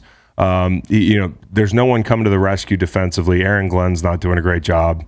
But the Dolphins survive, and that's what good teams do. Good teams survive. The Dolphins are a good team That was nice. to bring it Chris. home. Lions are home for the Packers next week. Yeah. Guess the line presented by Bill Simmons. It's going to be Lions. 7.5. I have Lions not looked. plus 4.5 at home. No. Packers are struggling here. I think Lions plus 3.5. I think Vegas knows that the Packers win and cover and Go ahead. I agree with that. I bet it's 3.5. Oh yeah. I should do. Well, I these. guess I'm betting the Packers. I should set these every week. Well, I haven't looked yet. This is the Chris Long's book. What are you setting it at? Packers by? 6. You don't see a lot of 6. You see 6. Oh, you see a lot of 6. Not in the NFC North. You know. Most, I see a lot of 4. okay. Yeah. Yeah. Let's go 5.5. 5.5. I think 3.5, 4, 3.5. Yeah, and that's probably what it'll end up being. It's 3.5. Yeah, that's 3.5. what it'll end up being. Bet the Packers. Nice, Kyle. Bet the Packers. Jets Yeah. and Pats. A reeling Patriots defense going against Zach Wilson, and Zach Wilson just beat himself. Like we talked about it earlier, him owning up to the bad throws, the terrible interceptions he threw, 3 of them. I mean, the saving grace about this team is that they've constructed a roster and a situation for whoever it is that they decide to come in and play quarterback is going to be inheriting a Porsche 911. You know what I mean? Yeah. Like, they're going to have the health when the new guy shows up. They're going to have the roster built around him in the draft picks. Right now, They got drunk Leo. right now they just don't driving have the guy Ferrari. in the driver's seat to be able to handle that car. Yeah. Yeah. Zach Wilson's pulling up to his house, crawling out of the white Lamborghini. Yeah. Like that's like they need. He needs a governor. Now I'm not saying like trade Zach Wilson today or something, but No, but just temper your expectations if you're a Jets fan. Yes, you have a good roster and a good team, and you have a good coach and culture, and the defense is a ton of fun to watch, and you've Yep. got superstars at all 3 levels. yep. But the reality is your quarterback is going to keep you guys out of the games that matter the most. Bro, like look at these picks, okay? This is a bad one. They're up 10-3 at this point, right? Kyle, 10-3. The Jets are up. Judon pressures, Judon's a Zach menace. Wilson. Judon's had a really good year. menace. The 3 tech gets vertical and skinny like it's a TE, but they bring pressure in the A gap, and then Zach's got to throw the ball. Okay, that's a pick. That's a huge play because they're at midfield. Like, what if they go up 17-3? You know what I mean? Like Mac Jones, talk about getting dropped into 2 really inopportune situations. The second one, it's first down, and he just sidearms it to Devin McCourty so fucking nonchalantly. It's first down, dude. Burn the ball. You're outside the pocket. The game's called football. It's the most important thing on the field. You need That's to true, protect Kyle. it at all costs. There's a context clue there. Yeah. It's not called Devin McCourty. You What know? if it were? We had a quarterback one time that threw a lot of interceptions, and one of the veterans on the team, on the defense, got that quarterback the opposing jersey and said, "This is what they're wearing. Don't throw it to them." Yeah. Wow. He put it in their locker for game day. Yeah. How'd that work out? It Sorry. was funny. More picks? Sorry, Or less Jay. picks? I forget. It was Okay. funny though. So then the third one, it's 3rd and 7, and McCourty, you'd think like, it's kind of a punt. Like he they're at the 40, they throw the ball down to the 23. But like the play ends up literally, he throws the ball, he gets pancaked by Judon. He's standing over him on the sideline, or it was Wise who had 7 pressures. Wise is standing over him at like the 42. McCourty catches it at the other 23, and McCourty runs out of bounds right over Zach Wilson. Like, so it's not a punt. You have to take care of the football. There's no good time to throw an interception. Fucking burn the ball, dude. Just burn the ball. And on the bright side, the Jets defensive line, I mean, whether it was Huff forcing a turnover, whether it was, Jacob Martin with that beautiful strip sack, like the guys inside, Rankins, Williams, Franklin Myers, they have a great core. And, I was watching that handshake between Bill and Saleh. And I was like, how's the handshake, guys? And they were like, yeah, I think it was respect levels were probably 10 out of 10. That was my reading on that deal. And Saleh's I think, a lot taller than I thought too. yeah, he's a big guy. When that chin starts, he's got that cower kind of thing. Like, so It's all passion in that chin. But I think Bill respects Saleh, and he knows he's going to be there for a second, and Joe Douglas is building something. But I will be interested to see, like, they're probably done wheeling and dealing after that Robinson trade. But it sure does feel like Zach Wilson kind of rained on the parade yesterday when that would have been a good barometer. Can you beat those guys in division? Wilson had a few nice plays, but way more bad plays. And you're looking at the rest of the season like maybe our ceiling's not that high. We lose How Brees many in Hall. a row? How many in a row for New England over the Jets? I mean, I think it's got to be. I don't know, honestly. I don't know if they've lost them over the past few years. I'm just but curious. I know that we beat them twice. 13th straight. I'm undefeated against the Jets. 13th straight New England. win for the Patriots against the Jets. And I mean, yeah, some of these games, it's like when the Bears used to go to Lambeau. It's like, it doesn't matter how good we are or how bad they're playing. You go play that team and you're like, fuck, they got our number. Kyle, it started when I became a Patriot. I think I started this streak, the Chris Long streak. Everybody okay with the roughing the passer? At the end of the game, In yeah, the second quarter.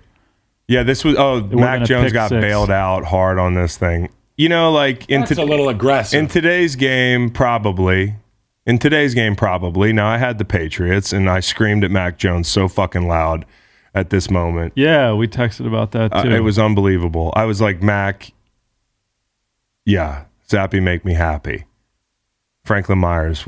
Franklin Myers might be a hollow man because this game's totally different with that Yeah. pick six. Yep. I mean, and it did not affect the pick. It wasn't like one of those things where he hit him and that's why the ball fluttered in the air. Like, this was Mac Jones making a terrible decision. He's totally bailed out by Franklin Myers. Gangrene, kind of a strange, Franklin Myers Law Firm. nickname. Want to make a terrible throw and get away with it? I'll hit the quarterback late. All right, so that plays. If you're here in Arizona, Colorado, Indiana, Louisiana, Michigan, New Jersey, New York, Tennessee, or right here in Virginia, and you haven't tried the WynnBET app yet, I have great news for you. Sign up today to receive this special offer. New users can take advantage of WynnBET's bet $25, get $50 in free bets. WynnBET is basically giving you free money. Don't turn that down. Don't pass that up. Download the WynnBET app today. Terms and conditions apply. Must be 21 or older and present in a state where WynnBET is available. Gambling problem? In Arizona, call 1-800-NEXT-STEP. In Colorado, Indiana, New Jersey, and Virginia, call 1-800-GAMBLER. And in Michigan, 1-800-270-7117. Tennessee, y'all too. 1-800-889-9789. Time for one word, Make your favorite. Take us home. Okay. Atlanta and Carolina. My word is shield, as in the NFL, because we don't want to see y'all's faces ever. It is about the logo on the side of the helmets, and we want y'all to be faceless, robotic Gladiators. gladiator machines. Don't take the helmet off. So Honestly, seems very punitive. And yet everybody knows the rule. everybody knows the rules. And Will Blackman, my guy, he's screaming after the game about, don't be mad at DJ Moore. Don't be mad at DJ Moore. That's such a new media take. You know, like, He's drinking nothing wine is the somewhere. player's fault. Nothing is the player's fault. DJ Moore, just keep your helmet on. You win that game. And DJ Moore seemed to take it like a champ because he was kind of like laughing at himself on the sideline. And maybe this is DJ Moore's swan song. Like, maybe he's moving today. And by the way, we were talking about the Rams earlier. I cannot wait to see what kind of ridiculous move they make today. Just like overspending. The Rams are the guys that like spend on a sports car and they can't They don't afford their understand how a mortgage. credit card works. But it works for a little while. They're like, oh, approved? Oh, Great. I'll get a belt card. You know, like Fuck it. okay. But DJ Moore, man, like I feel for him, but at the same time, just know the rules. Well, and the kicker, Because he already took his helmet off. He took his helmet off when he dropped the ball on fourth down. Yep. Pinero misses the 48-yard extra point, but then he gets a shot to win it again with a 33-yard field goal in overtime. He misses that too. So Pinero, earring guy. Don't know if I can have a fucking University kicker of Miami, with dude. earrings on. Always got a clean lineup. Yeah. So here's the deal. I had Carolina catching 4. there you go. When DJ Moore lost that ball on fourth and whatever it was at midfield, and then the Falcons got the ball back, and it was that terrible situation where the game's over, right? But you know they have just enough timeouts to make them kick a field goal in this situation, and it's pain, dude. It's just pain in the studio. And then go PJ, that's my PJ. Fucking throws the ball 67.5 yards, air yards, bro. The highest air yards completion since they started charting next gen stats. See Mahomes' tweet? Huh, what did he say? Yeah. Didn't he say that has to be the throw of the year right there, without a doubt? Incredible. Something along those lines. And nobody saw it. Me and Patrick Mahomes, the only people that saw it. how cool is that? How cool is that? Patrick on a bye week, like PJ checks his mentions on the bus, and he's yeah, like, fuck yeah. Well, dude. think about it for PJ Walker, and this is why I feel so bad for the Panthers And not even close, he said. because yeah, not even close. And it's a beautiful throw, Oh. a beautiful throw. And it's in the biggest situation. This is like the stuff you very rarely see. Like this is one of those wild end of game finishes, like the Miami Miracle or something, or the Minnesota Miracle. Like this is one of these fucking miracles out here. It's Steve Wilkes and PJ Walker after Matt Rule was given $1 million billion bajillion dollars to fucking spit on his Q-zip and play dying QB roulette with fucking Sam Darnold and Baker Mayfield. And then you had this PJ Walker guy here who breathes new life into this fucking offense. XFL energy. Foreman's running hard. Hubbard's running hard. Over the last couple weeks, PJ Walker beats Brady, gets Brady off the sticks, basically, and then is a hero in Atlanta, and you come up short, and you could be in the driver's seat in the NFC South because you took your helmet off. Now, I'm not trying to rake this guy over the coals, but yeah, just keep your helmet on and you win that game probably. Although Pinheiro did fucking miss an overtime, which probably makes DJ Moore feel a little better because it's the kicker's fault, especially ultimately. Spread the blame around a little bit. Yeah, dude. So my word is cocaine because that's what I felt like I was on up in Studio J. Like that was incredible. Like start to finish. Well, more at the finish because I totally checked out of the first 45 minutes of that ball game. My word is Mariota. You know, he threw 2 picks, but he had 3 touchdowns. He had a huge run at the end.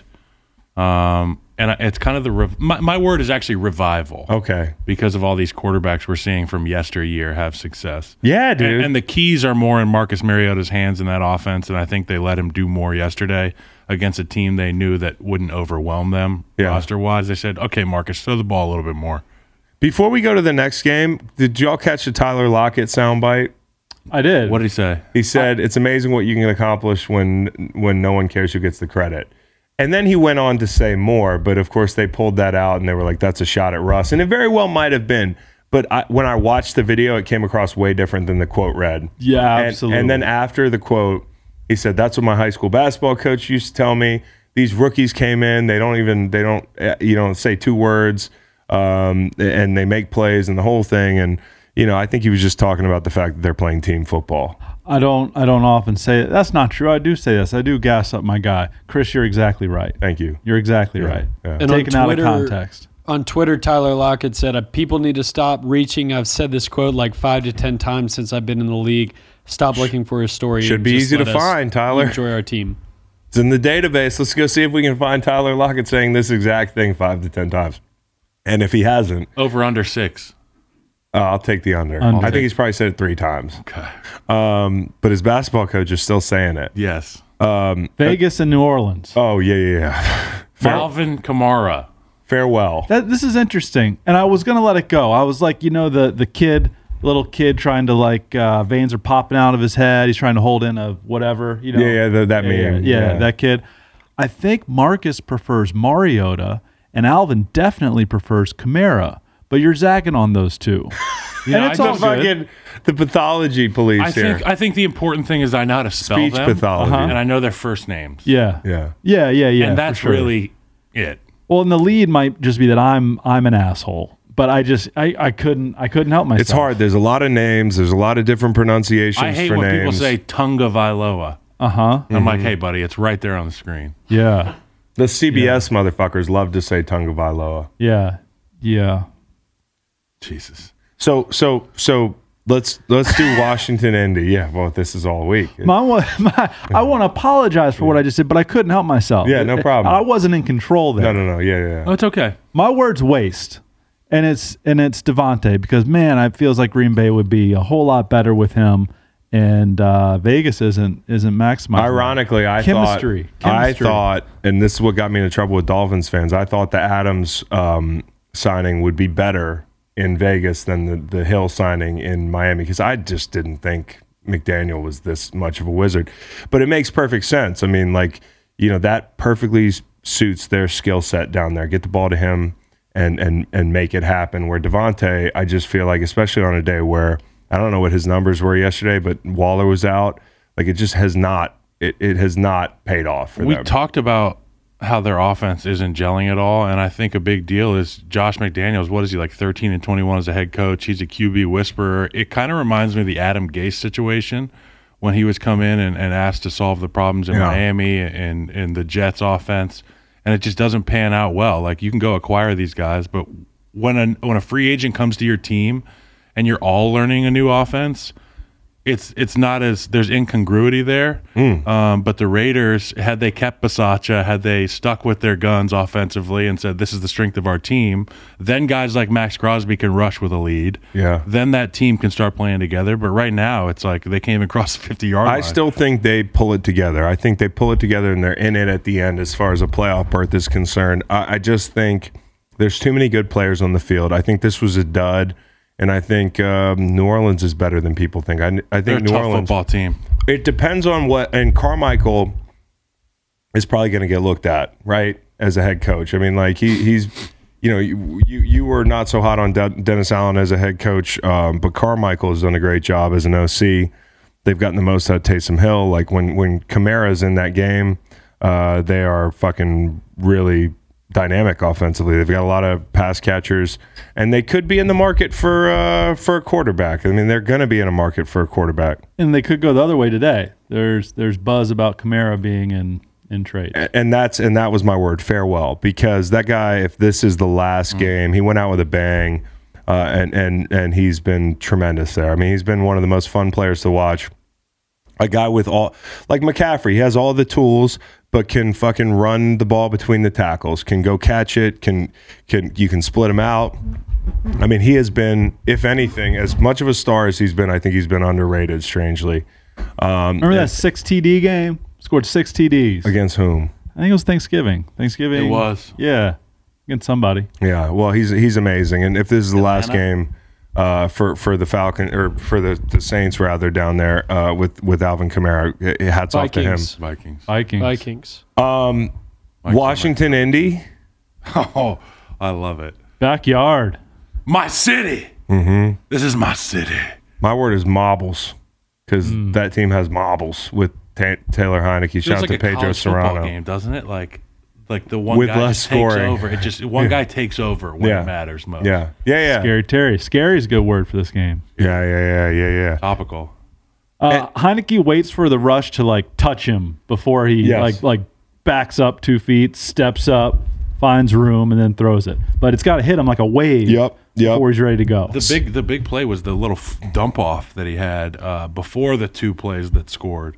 Before the McLaurin bomb, he dumped off under duress to his check down, and it was like a Mahomes type play. You sure that's Oh, not yeah, Brett yeah. Favre's kid? Yeah. Like it was an amazing, and that play will go Gunslinger. unnoticed. It's not going to make the highlight reel, but that play extended the drive and gave them an opportunity after the commercial break, to make their go at it. And they had multiple fourth downs in the second half to Samuel, who's had a big year. Another guy who, like, I'm surprised is working out so well for him this year in Washington. The things I had heard was, like, not a great fit, buyer's remorse, that whole thing. Maybe he's on the trade block today as we speak. I mean, sell him high. And if Jamin Davis, who makes a lot of plays, doesn't stop them down at the goal line, it's 20-7 instead, and they don't have the luxury of trying to kick that field goal to get it to 16-10 or whatever it was. So there were a bunch of little big plays in this game. You've got Heineke on 4th and 2 to Samuel. You've got 4th and 6 to Samuel. He threw a pick. He threw a couple bad balls, but just keeping the play alive to get the ball to fucking McLaurin, who, I mean, to take the ball from Gilmore, That was sick. one of the best corners of our generation, down there in a jump ball situation where Gilmore's got size on him, the whole thing. That guy, 2 weeks in a row, is just putting the team on his back. He's unbelievable. McLaurin, he is him. And they didn't. And he has arrived. And they I mean, didn't like, score, but the whole, everybody in the stadium knows it's game over. They line up on the 2-yard line Yep. and run QB sneak. Yep. But fuck, McLaurin is just that guy. Dude, and here's the thing, like, he's been that guy despite who he's had throwing him the ball.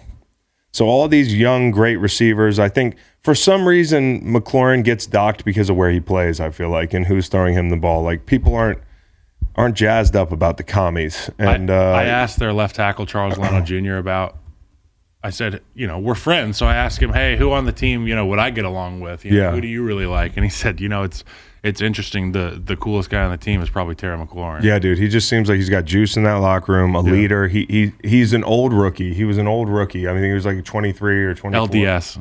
Yeah. So he doesn't like the Liberty Flames. So I'm happy for him. He seems like a great guy. He really does. Great kid, great player. Same draft as Debo, AJ Brown, DK, Deontay Johnson. What a draft. Yeah, big receiver draft.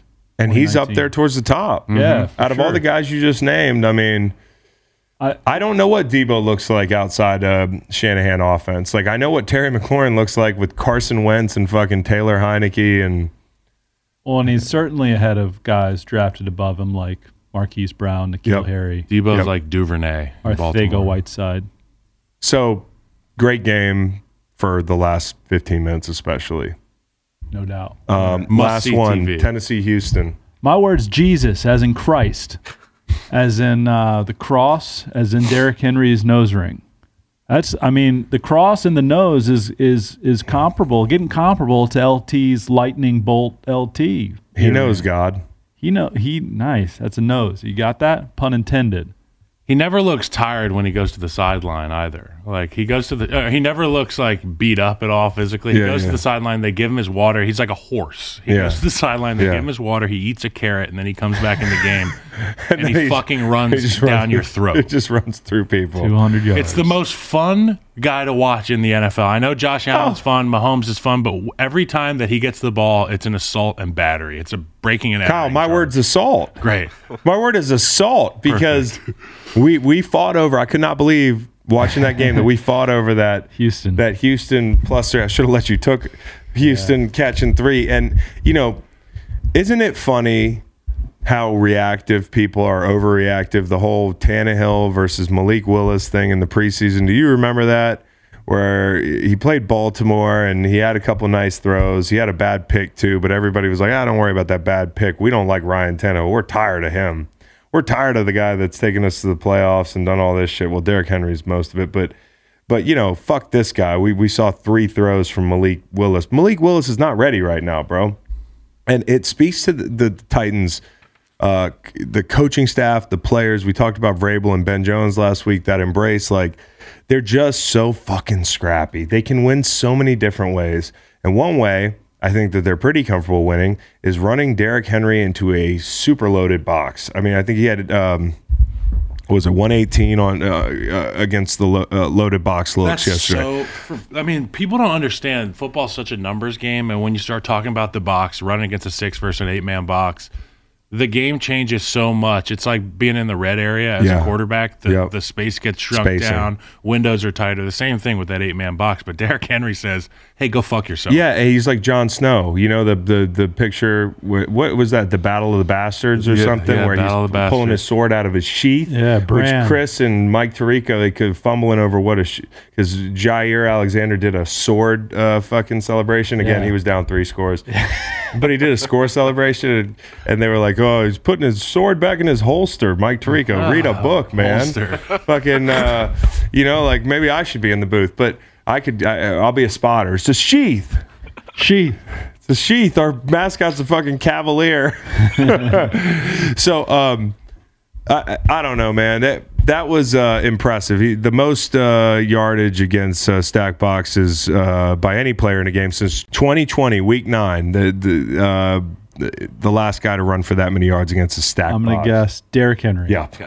And he leads the league against stack boxes by like a fucking country mile, dude, over the last 5-6 years. The guy's amazing.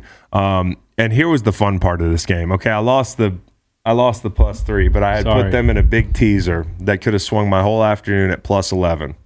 And if you're watching that game in the second half, Davis Mills, like, they can't get out of the shadow of their own end zone. It was the most frustrating thing I've ever seen. And it came down to one fucking drive. They're down 17. So all I need is the cover. And they throw that fucking deep ball to Brandon Cooks under a minute left to go. That and the DJ Moore catch, it's enough for me, dude. Whatever happens the rest of the week, that's enough for me. And that's gambling, man. Like, That's why you do it. I mean, the jolt of dopamine that I got from those two improbable catches was unbelievable. But ultimately, assault, because that was hard to watch if you were a Tennessee. Houston reminds me of our old St. Louis Rams teams. Honestly, like guys out there making plays on defense that I'm like, well, he's not going to be in the league long, but they just don't have any good players. And it's kind of hopeless. It feels really rough.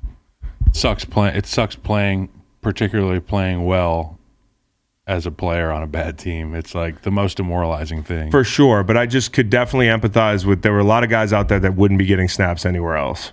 And they're just not that good. Hey guys. Yeah. Houston hosting the Philadelphia Eagles on Thursday night. Hey, watch out. Watch out. You saying watch out? Watch out. Okay. Watch out. Okay. That's What does all I'm watch saying. out mean? Watch out. Let's quantify what this means. Watch out. Is it going to be close? Are they going to win? Watch out. What do you think the line is? Okay. 14? 12 and a half. You guys are all over it. Yeah. I'm going to say 13. Yeah, for with the hint. Hey, watch out. Okay. Watch out. I'm watching out. Just watch out. Okay. The best moments in a sports fan's life are in football season. I'm not talking about September. I'm not talking about the first week in October. I'm not even talking about the second week in October. I'm talking about when it gets colder, the temperature drops, the games get bigger, the hits get harder, and you can curl up and watch some meaningful football. I like to do it with a Miller Lite from the fridge and a cold Frosty mug from the freezer. Frosty mug, meat, a cold, beautiful can of Miller Lite from my fridge. That's teamwork. We come together, we can make a great play out there, and the best play to make on a Sunday is an ice cold Miller Lite and a Frosty mug at home. That's my favorite thing. Maybe a fire in the fireplace. Yeah, now we're talking. But Miller Lite, it's an original, and it's more than that. It's been a fan favorite since 1975. The best part, no matter how your team plays, Miller Lite is always a winner. The perfect beer for Sundays. I gave you the hot tip. Having that Frosty mug is a lot like having home field advantage. I mean, like, it just makes everything better for your boy and your boy's friends who file in every Sunday to enjoy cold, ice cold Miller Lite at my house. I mean, we have a lot of people over, and I got to have the Miller Lite stocked up. A lot of light beer cuts back on the most crucial ingredient, flavor. Just 96 calories and 3.2 carbs per 12-ounce serving. Miller Lite, quick on its feet, heavy hitting on flavor. No wonder it's been MVP from day one. This football season, enjoy the sweet taste of victory with Miller Lite, the original light beer. Find it pretty much anywhere beer is sold. Go to MillerLite.com/greenlight for delivery options near you. It's Miller time. Celebrate responsibly. Miller Brewing Company, Milwaukee, Wisconsin. 96 calories and 3.2 carbs per 12 ounces. We can transition into Miller Lite mentions. Miller Lite, the official beer of the Greenlight Pod. Great taste. Great taste. Last feeling. Yeah. I had one yesterday. I slugged one after DJ Moore caught that ball. I just felt so good. Oh, okay.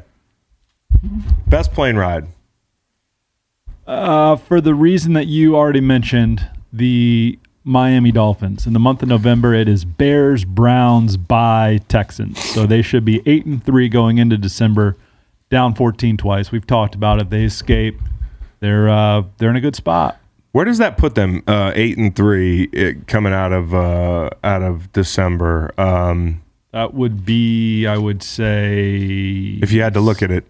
I mean, it'll be second place in the AFC East and probably the top wild card. So the Chiefs, who have, which, I mean, like, do we all agree that we think the Chiefs are better than the Dolphins? I know outside of people in Miami. Yes. Like, they think they're better than the Chiefs.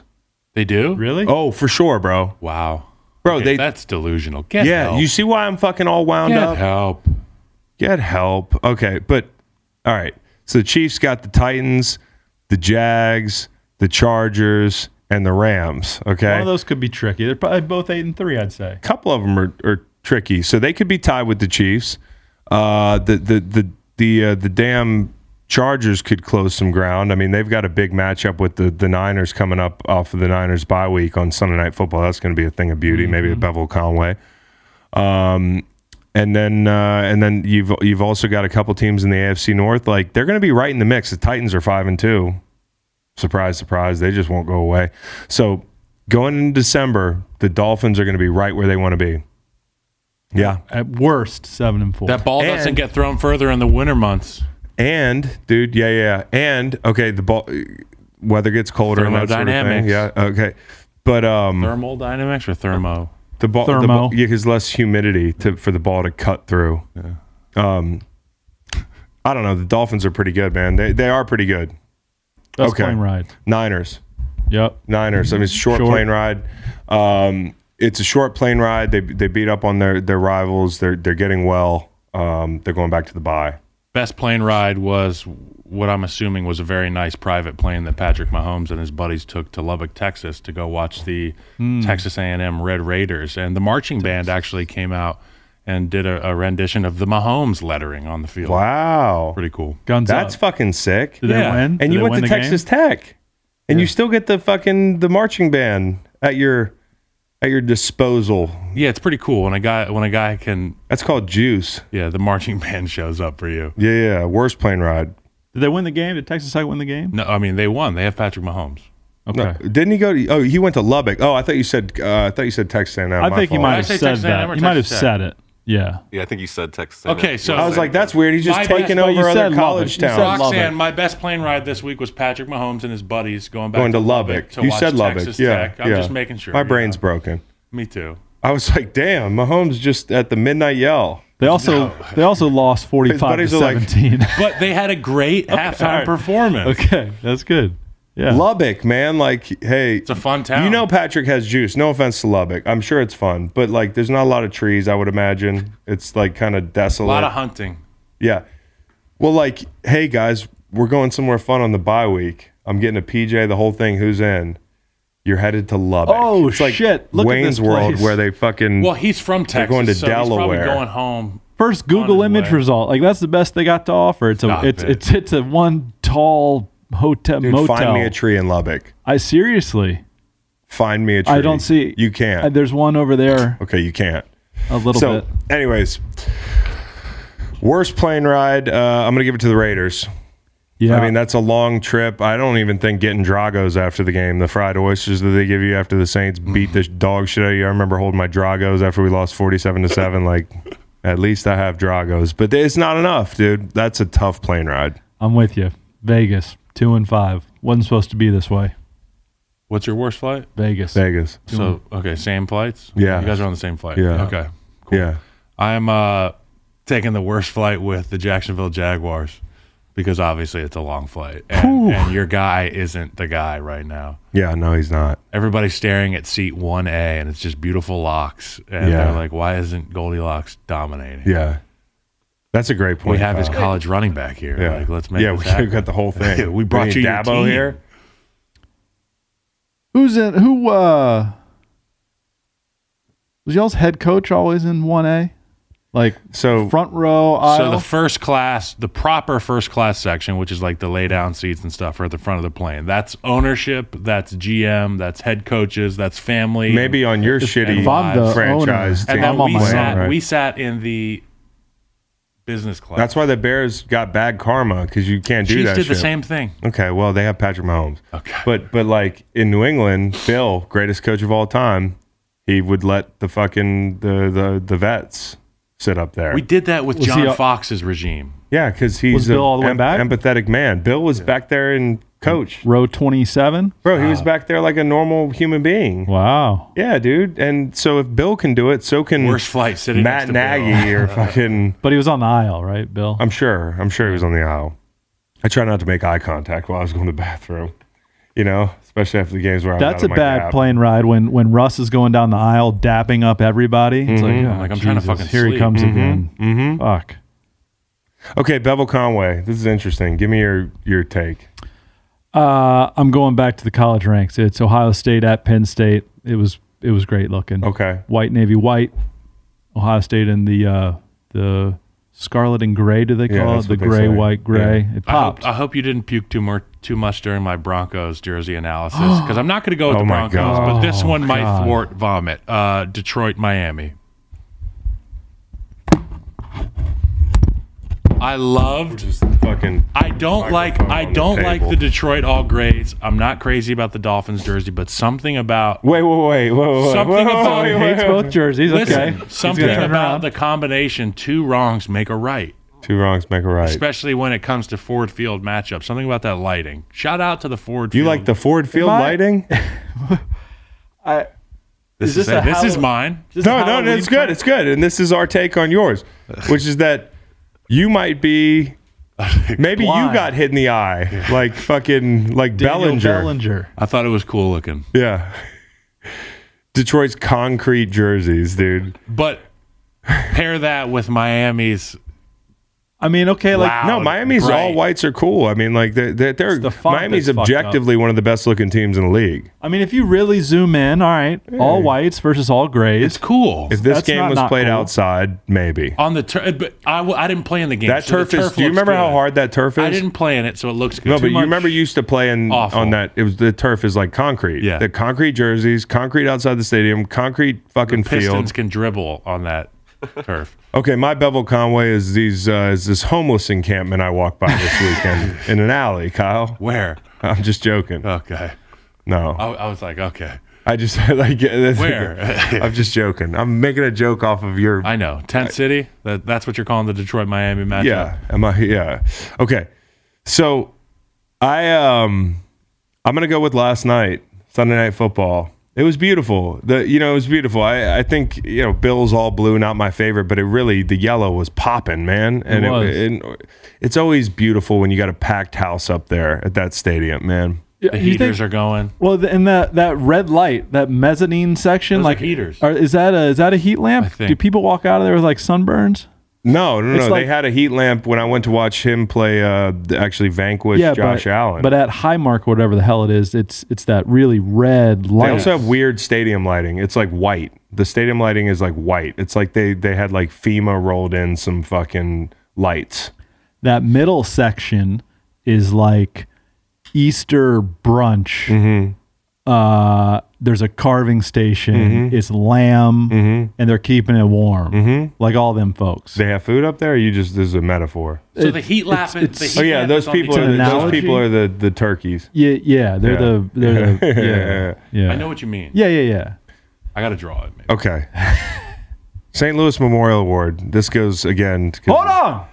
This goes to the person that was balling in obscurity yesterday. Yeah. Hey, hold on a minute, player. Bevel, what do y'all think about the Oh yeah, you got the Bears orange? Just they went back to it. no, I'm not out. good. I'm Yeah. out. I'm I'm out out. on it too. Yeah, If you're gonna do it again, I kind of want to see it with the Navy helmet. No, I'm but out. let's just not I'm do out. it. Period on the orange. Yeah. period. Okay. All right.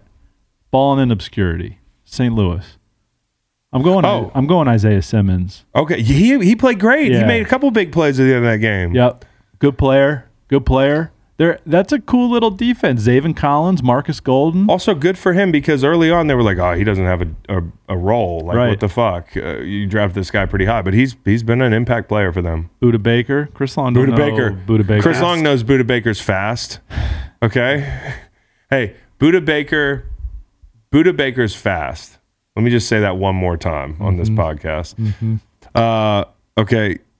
Mine, St. Yeah. Louis Rams Memorial, Russell Wilson doing calisthenics on the ride home. Like nobody saw it. Guys are sleeping, obviously, because you can obviously sleep through that. But he just keeps, I guarantee he did it on the ride home too. Guarantee if he did it on the ride home. So I'm giving the St. Louis Memorial Award to Russell Wilson on the. No, I'm going to give the award to everybody else on the airplane Right. for having to power through that. And just because you won, act like everything's okay. And that's totally normal Yep. to be doing Richard Simmons stuff at 30,000 feet. That was my fly on the wall watching Russ fuck, okay. on the way home. But Yeah. nah, it's. I would love to see it though. You're right. That's Yeah. a great mention. Every week you get to see Justin Jefferson catch deep balls from Kirk Cousins, and Kirk Cousins is safe in that pocket. And it's because of that left tackle, Christian Darrisaw, number 71. Really, really powerful base, can sit on any bull rush. I've yet to see anybody really You overpower like that guy. him. I like Christian Darrisaw a lot.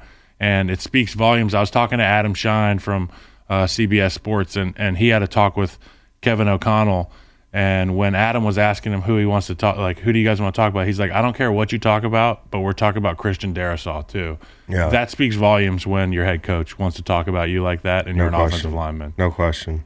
Balling in obscurity. He's on an all-pro trajectory. Good for him. Y'all got a fly on the wall? Yeah, I do.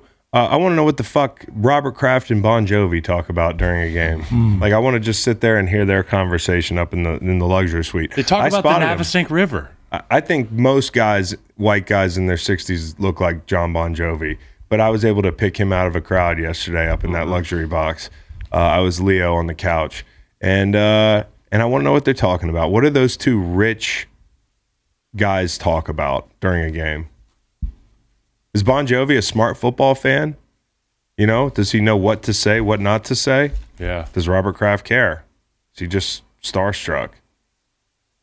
Are Does they Robert friends? Kraft know? No, I don't know. Might be a lot of. That was a good play. Yeah.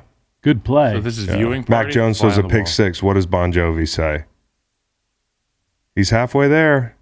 He's to the 30. That's good, huh? that is good. Yeah, okay. Yeah. You got a fly on the wall, Kyle? Yeah, my fly on the wall is the family section at the Colts Stadium where Terry McLaurin's entire city was. Naptown? Because Naptown is Terry's city. And I feel like that would have been lit. And the after party, come on. After party, they got to get on a fucking plane. Not back his to- family, Oh, yeah. if they're from there. So for my viewing party, it would be in Andy Reid's office during the bye week, finding out what makes him tick. Because I have written down here, he's 20-3 in the regular season after a bye week, and 26-6, including postseason. Andy Reid, one of the best to ever do it. Obviously an offensive mastermind, and he has all these weapons now. I'd love to see what he does during the Kyle, bye week because he's such a football guy. Great taste, less filling. Okay, viewing party. The Tennessee Titans are taping their little ankles. They're getting ready to play the Houston Texans with Malik Willis. And they're, because we have TVs on in the fucking training room. And I want to know what these guys are thinking when they're watching A.J. Brown catch 3 touchdowns in the first half. Like, oh, we couldn't pay him? Now, I know that, the money's a little bit different. The cash is different, but the cap hit's not too much different for what you did to get Robert Woods. Right. So, I'm sitting there, and if I'm getting my ankles taped in Houston, getting ready to play the Texans, like, damn, like, we are 3-point dogs Good call. to the Texans. I wonder how much different it would be if A.J. Brown was here. Hey, I got two. I got two here. That's not how it works, but I want to hear him. Okay, so Quay Walker, and it's not what you think, but I'll get into that too. Quay Walker went to Georgia and got a Georgia tattoo, and then he gets drafted by the Green Bay Packers, who have the exact same logo. Yeah, that's cool. How pumped up was he? That's super cool. That's Two birds with one stone. That's super If he cool. had gone to Grambling, Yeah. Maybe Transfer he gets to a graduate Grambling. degree. Yeah. Yeah. That's cool. Okay, now if the officials are like, if they get in their earpieces, hey, it's not a coach, it's a practice squad tight end that he pushed. Yeah. Is he not tossed? No, I think he put his hands on McDermott, too, as he was walking onto the field. I don't know if that's what put his hands on him. I know, but you know how these people are. Like, a bunch of fans couldn't wait to say you can't touch a coach, and they didn't even know that fucking guy was a practice squad tight end. Yeah, nobody knew until I've Tirico been told in us his later. shoes before on the sideline, Yeah. and there is video of it where Yeah. Trubisky got pushed out of bounds. I was injured in a hat and mesh shorts, and I was like grabbing throats of D linemen on the side. Just multiple throats. Like no penalties were thrown. It got broken up, but it was. They were like, hey, don't fucking touch Tom It Cable. reminded me of last night when I was watching that. Like the ref was like, "Was that a player and a coach? Yeah, I know. It was a coach. Yeah. It was a sideline polo. We got a hot mic down there." There was a collar on that shirt. Throw him out. And my final viewing party is butthurt college fans when the Sunday night football player intro, when he goes away from the college, Yeah. when he goes either like high school Yeah. or hometown or you would go JUCO. I would go junior college. Yeah, I I love stopped that. getting gear Football boxes fans. from Oregon. Really? They have so much gear, dude. I was like, I spent 2 years at junior college, 1 year at Oregon. I mean, Yeah, well, Saddleback needs to send you some threads. All right, real quick game ball. I'm giving it to A.J. Brown. I'll go Tony Pollard. wow. I will also go Tony Pollard. Nice. Wow. Parking in the Sick. same garage. Yeah. Operator, won't you put me on through? I gotta send my love down to Baton Rouge. Hurry up, I gotta put her on the line. I gotta talk to my girl just one more time. All right, guys, if we can figure out how we're going to get down there, we might go to Baton Rouge this weekend. Nicole Auerbach joins us now, and I guess the biggest story of the weekend was, and the slate wasn't like tremendous or anything, to be fair, but Tennessee, Kentucky was supposed to be the big heavyweight bout, and it was supposed to be Levis and Hooker, and it was more Hooker than Levis, and it was more Tennessee than Kentucky. What did we learn about Tennessee defensively watching that game? Well, they look a lot better than we've seen them in some of the other games. I mean, certainly the Alabama game, they got a couple of stops when they needed to, but everyone's kind of pointing to that pass defense as their weakness. But maybe they found some answers at corner. I think we still see that they can get after the quarterback. Like it's not. Sometimes the total numbers don't quite tell the same story because, like, we've seen Tennessee's offense. You know that their defense is out there for a lot of snaps too because they're scoring so frequently. Their drives are so short sometimes. Like, so when people say, "Oh, they're last in total pass defense," like that number, the aggregate doesn't quite always tell. But they've definitely got some weaknesses there, and I think that's why like certain teams that have really good wideouts are probably going to be more of a problem for them. But they looked really good. I mean, they really shut Kentucky down. Their only score was in the first quarter, and then it was done. And they were just so dominant. I mean, I think that's what like Tennessee is checking off all the boxes of all the things that we keep asking to see from them to say like if they're really back and blowing out a Kentucky team that entered the season the highest it had been ranked in forever, that has built itself up as this kind of darling in the SEC East and this place that really develops and is consistent year in and year out, and just totally flipping that on the head and being like, nope, we're here now. I thought it was a pretty strong statement. But yeah, they may have figured out some things defensively at the cornerback position. Well, it's got to be like frustrating if you're Kentucky because you go there, you're on the road, it's a big atmosphere. You go down 7-0 or whatever it was, and you answer, and it feels like you had to earn that score. Like it was like a normal, like we earned it, we converted kind of score, and then Tennessee just makes it look easy the rest of the way. And it's obvious that you can't keep up with that offense unless you're firing at a really high click. And I guess for Kentucky, it's got to be doubly like, disheartening because as a program, you have a top 10 pick at quarterback, or so that's the way people are talking about Levis, and you're still that much further away from the top of the SEC. I mean, like, this is your team. Like they have been as good as they've been in recent memory. They built a really solid program. They have the playmaker at quarterback, and they're still losing 44-6 or whatever it is. That's got to be tough for Kentucky. Are you high on Levis, or as a pro, or are you kind of like relative to the hype about him? Are you above or below that hype? Probably a little bit below. Like I think this is going to be one of the more entertaining and also annoying pre-draft processes. Like I feel like there's always those quarterbacks, right? And I was really high on Josh Allen, and I know why people weren't, but I'd spent some time with him that year when he was struggling and had lost all these pieces at Wyoming. And so like I had reasons that, I was interested in that, and also just rooting for a small school guy, like always going to be that person. But this one's going to be really interesting, especially because he's going to be like the guy everyone's going to talk about his heart and, his toughness, and, he's just fearless, and he's, he goes into plays instead of sliding, he'll just get tackled and all those different things, playing with that broken finger a couple weeks ago. But yeah, to me, it says a little bit more about the quarterbacks in the draft class, but like, this is a weird one that I don't know if anyone of us in college sports saw coming, that like all of a sudden we'd be talking about Will Levis as maybe the top quarterback drafted. So that one's, I'm a little bit lower than the hype, but happy to be proven wrong on this one. But this is one where it's just kind of a little bit out of the blue, where the first time I saw a mock draft with it, I was like, okay, all right, I guess this is going to be fun.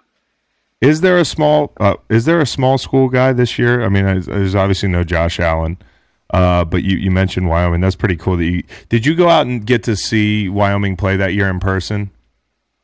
So I didn't go to see them play, but I did go to Laramie. I went and did a story with Colorado State and in Wyoming on that trip. And so it was like in the middle. Honestly, the story was really interesting because most people don't pitch these types of stories, but like agree to do them. And it was just sort of like, okay, he'd been anointed like that next great quarterback. And then he comes into his last year in college, loses center, top running back, top receiver, like everybody.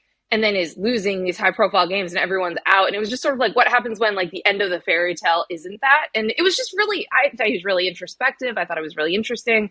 So I've always rooted for him. But in terms of small school guys, it's interesting because I feel like, we saw Bailey Zappi do what he did last year and set all these records. And so you have a couple guys at places like Western Kentucky where you can sort of see that that type of explosiveness, but also like the guy that was behind Bailey Zappi, Cam Ward, could be that guy, but he's transferred up. So he's at Wazoo now. So like you have some of that, but because of the quarterback movement, sometimes they go to a little more high profile places. So that's I'll get back to you though. I'll give you a list of those types of candidates. Well, it's funny because like I was just on, the whole, what is this, walterfootball.com. I just kind of look at these lists, and I had to go down the list like 13 or 14 names till I got to a small school guy this coming year. I mean, most guys are coming out of larger schools, and it's I think the first kid I saw was the Coastal kid, McCall. Yeah, which is Grayson McCall, which is also like, I think people thought, the success that they had 2 years ago that he would have transferred out. Right. So that one's like a remarkable one where like he got all that attention. I'm sure he got a lot of phone calls, but decided to stay. Yeah. So maybe he counts as our guy. Interesting. Yeah, that's a really good point that with the transfer portal, we'll probably see less small school guys popping up in the top 10 because they probably leave places like Laramie, which is a tough place to play. I always say that. We got beat 23-3 in the opener my senior year up there in Laramie, and that altitude is a beast. And those Cowboys and ranch hands, they're pretty good at college football. They don't get enough credit. They are. So next week we're looking ahead to Georgia, Tennessee, which is going to be a monumental atmosphere in Athens. That's going to be crazy. Georgia, 10-point favorites. Is that too many points the way you look at it? Or, I mean, if you, Nicole, could make the line, what would it be? I mean, it does feel a little bit high. It feels like maybe 7 would be right. But I also sort of get the deference to Georgia entering this game. I think it's going to be, it's essentially the SEC East championship, right? We actually have the SEC East and then the SEC West championships, like both being played next week. So most likely the winners of those two games are the two that we'll see at the championship game. But I feel like Tennessee is going to have a chance here. I was talking with David Ubben. He covered Tennessee for a number of years, now covers the whole SEC for us at The Athletic. And he was just talking about how there are a couple teams that would be absolute nightmare matchups. Like he thinks Ohio State would be a terrible matchup for Tennessee with where their weaknesses are defensively, right? And that they have an offense that could keep pace. He said Alabama and Georgia, the way that they're built, he doesn't think that that's part of the reason they were able to get Alabama this year. And Georgia's defense isn't as good as it was last year. Plus, you have those questions, are they going to be able to score? I mean, Georgia is going to need to get to at least 30-something points in this game. You're also going to need to, where can they take advantage? Obviously, they have an amazing tight end, but are those receivers going to stress the Tennessee defense in the same way that in Ohio State would? We don't know. So I think 7 feels about right to me, but I would not be shocked if Tennessee wins. I am going to probably waffle back and forth on this one all week because I also tend to root for new blood. But it's sort of interesting because we're getting the college football playoff rankings on Tuesday before this game, and I think Tennessee, I would put Tennessee 1 because I think the win over Alabama is the best win anyone has. But then you could also say the same thing about Georgia because the Oregon win looks better and better. So it's like, it matters, but then the winner of that game will just be number 1 next week anyway. So it also doesn't matter. Yeah, no, it kind of matters. It kind of doesn't matter. And Georgia, my 2 cents is like that Oregon team, new coach, traveling down there to the Southeast to open the season. Like that was always going to look bad. It's just, if you're going to lose that game, you're going to lose it by 30 points. It just was one of those tailor-made, wow, the SEC's good. It's September, and we already know how good the SEC is. And so I do think they probably get the benefit of that win. But in actuality, I think this is going to be a really good football game. And if I had to bet it right now, I'd probably take Tennessee money line and and juice that thing up and hope it's a barn burner down there. That's going to be awesome. Okay, so TCU, they're 8-0. They beat West Virginia. 41-31. If they're undefeated, how simple is it for them, or how complicated is it for them? I think if they're undefeated and they win the Big 12, they're in. I mean, we haven't had an undefeated power conference champ not make the playoff. Yeah. What's going to be interesting is where they fall in the first rankings, because I am preemptively, I'm going to be mad about them. And I know that I'm going to tell myself these don't matter. These are, no one's resumes are done. The only one that matters is in December. But the first one is when we get to like see a little bit about what the committee values or what they're prioritizing, because there's always new members and different things each year. We have a new chair this year, Boo Corrigan, NC State's AD. So like TCU has beaten a lot of teams that were ranked at the time, and there's some good teams in the Big 12. So how many of them are ultimately going to be in the committee's top 25? Right. Because then you're going to be able to say TCU has 4 top 25 wins or whatever that metric is. And then you could say that they're there. But also they've had to come back from double-digit down. Like the committee cares about the way you win the games too, right? And if you're in control of the games, they have not been, but they've come back. And then like that offense is really special. So that's one of the teams that I'm going to be super interested to see what the committee says, because it'll show us, right, if they could even, if they could have one loss, would they still get in based on the way that the committee's viewing the league? So I think it's pretty clear, but we'll find out. Probably we'll get a good idea of like if they have any wiggle room, which they might, because we've also seen a lot of one-loss conference champs get in. Yeah, so I look at this and I'm like, okay, Ohio State or Michigan, maybe somebody's undefeated in the Big Ten champ. I mean, you Tennessee could go undefeated. They could win the SEC. They'd be in. You know, maybe the other thing happens. Georgia goes undefeated and they end up in the SEC championship and they lose to Bama. So there's two, one-loss SEC powerhouses. And then there's Clemson. Clemson probably wins out, unfortunately, because they survived Syracuse. Like, let's say an undefeated Clemson and an undefeated TCU head-to-head. Does Syracuse's, making that a fight, does that stick in the committee's head right there? It could. I think you'll also have them talking, we'll probably end up parsing, okay, they changed quarterbacks in that game, but then we'll have to see how DJ plays after this, right? And then you say, like, okay, which quarterback is going to be the guy they're going to play in the playoff? I think it would, between those two teams, depending on how the committee is justifying this, TCU's resume will probably be a lot stronger by the end of the season. If we think that the top and the middle of the Big 12 is good this year, ACC is not, right? Yeah. There's a lot of teams fighting at the bottom. So Clemson's not going to have that kind of resume. They have divisions this year, so they're going to have to play the Coastal champ, who may or may not be ranked at the end in the conference championship game. So I think TCU would have a better chance. If Clemson goes undefeated, though, like we love to have all of these scenarios where we think that there's going to be like more teams undefeated than there actually are, because like you just said, a bunch of them are going to play each other, right? Yeah. And so you'll at least have some head-to-head results. I mean, Clemson would make it in that scenario, I think, if they go undefeated and win the ACC. Problem is, I don't think anyone thinks they'll win a game in the playoff. Yeah. Like, I don't think anyone looks at Clemson playing this year and says, that team could beat Ohio State, that team could beat Georgia. Like, it doesn't feel that way. But can they get in? Can they get picked? Yes.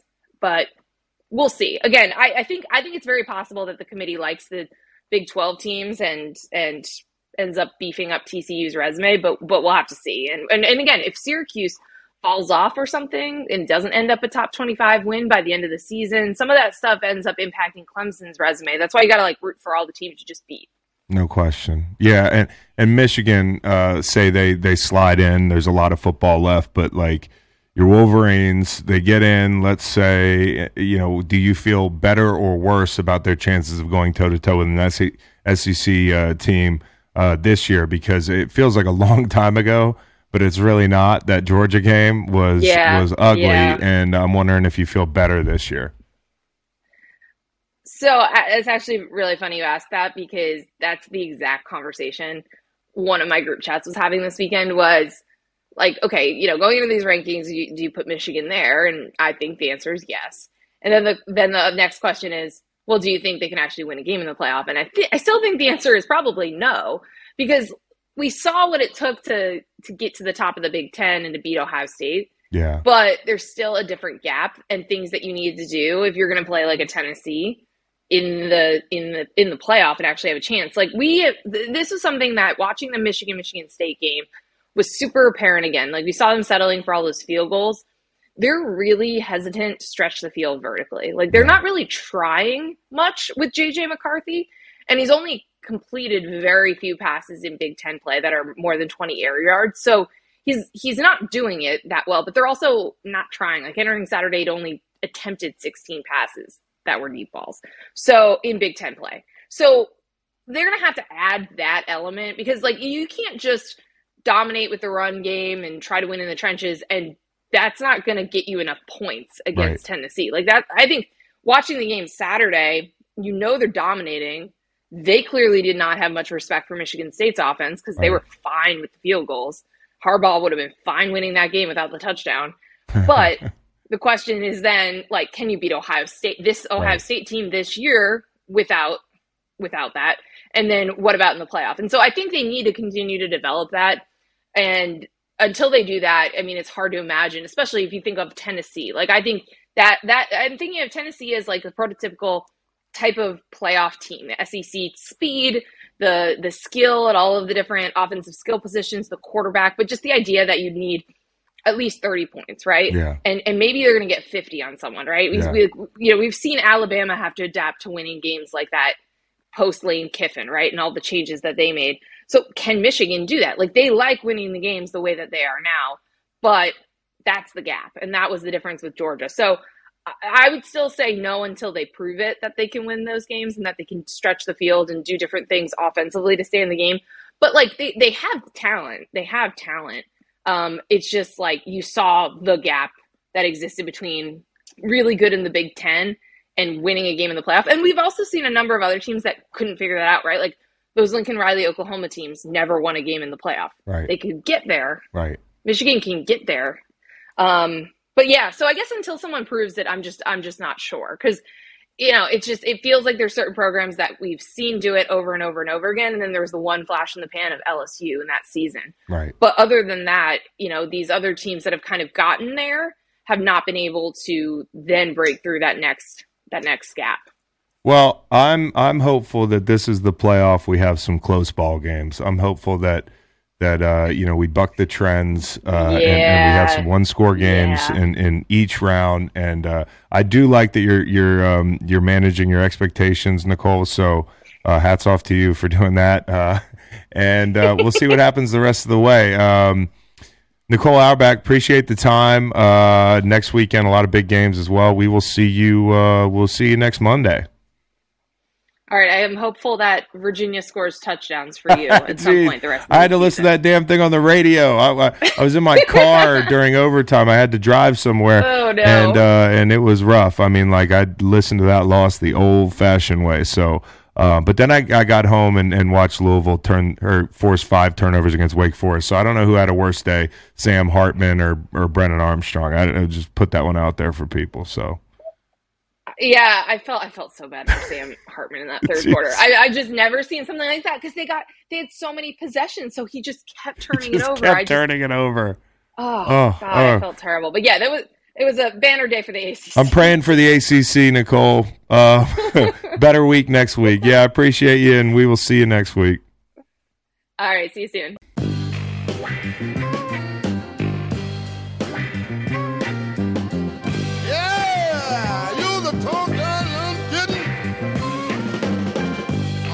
Bite you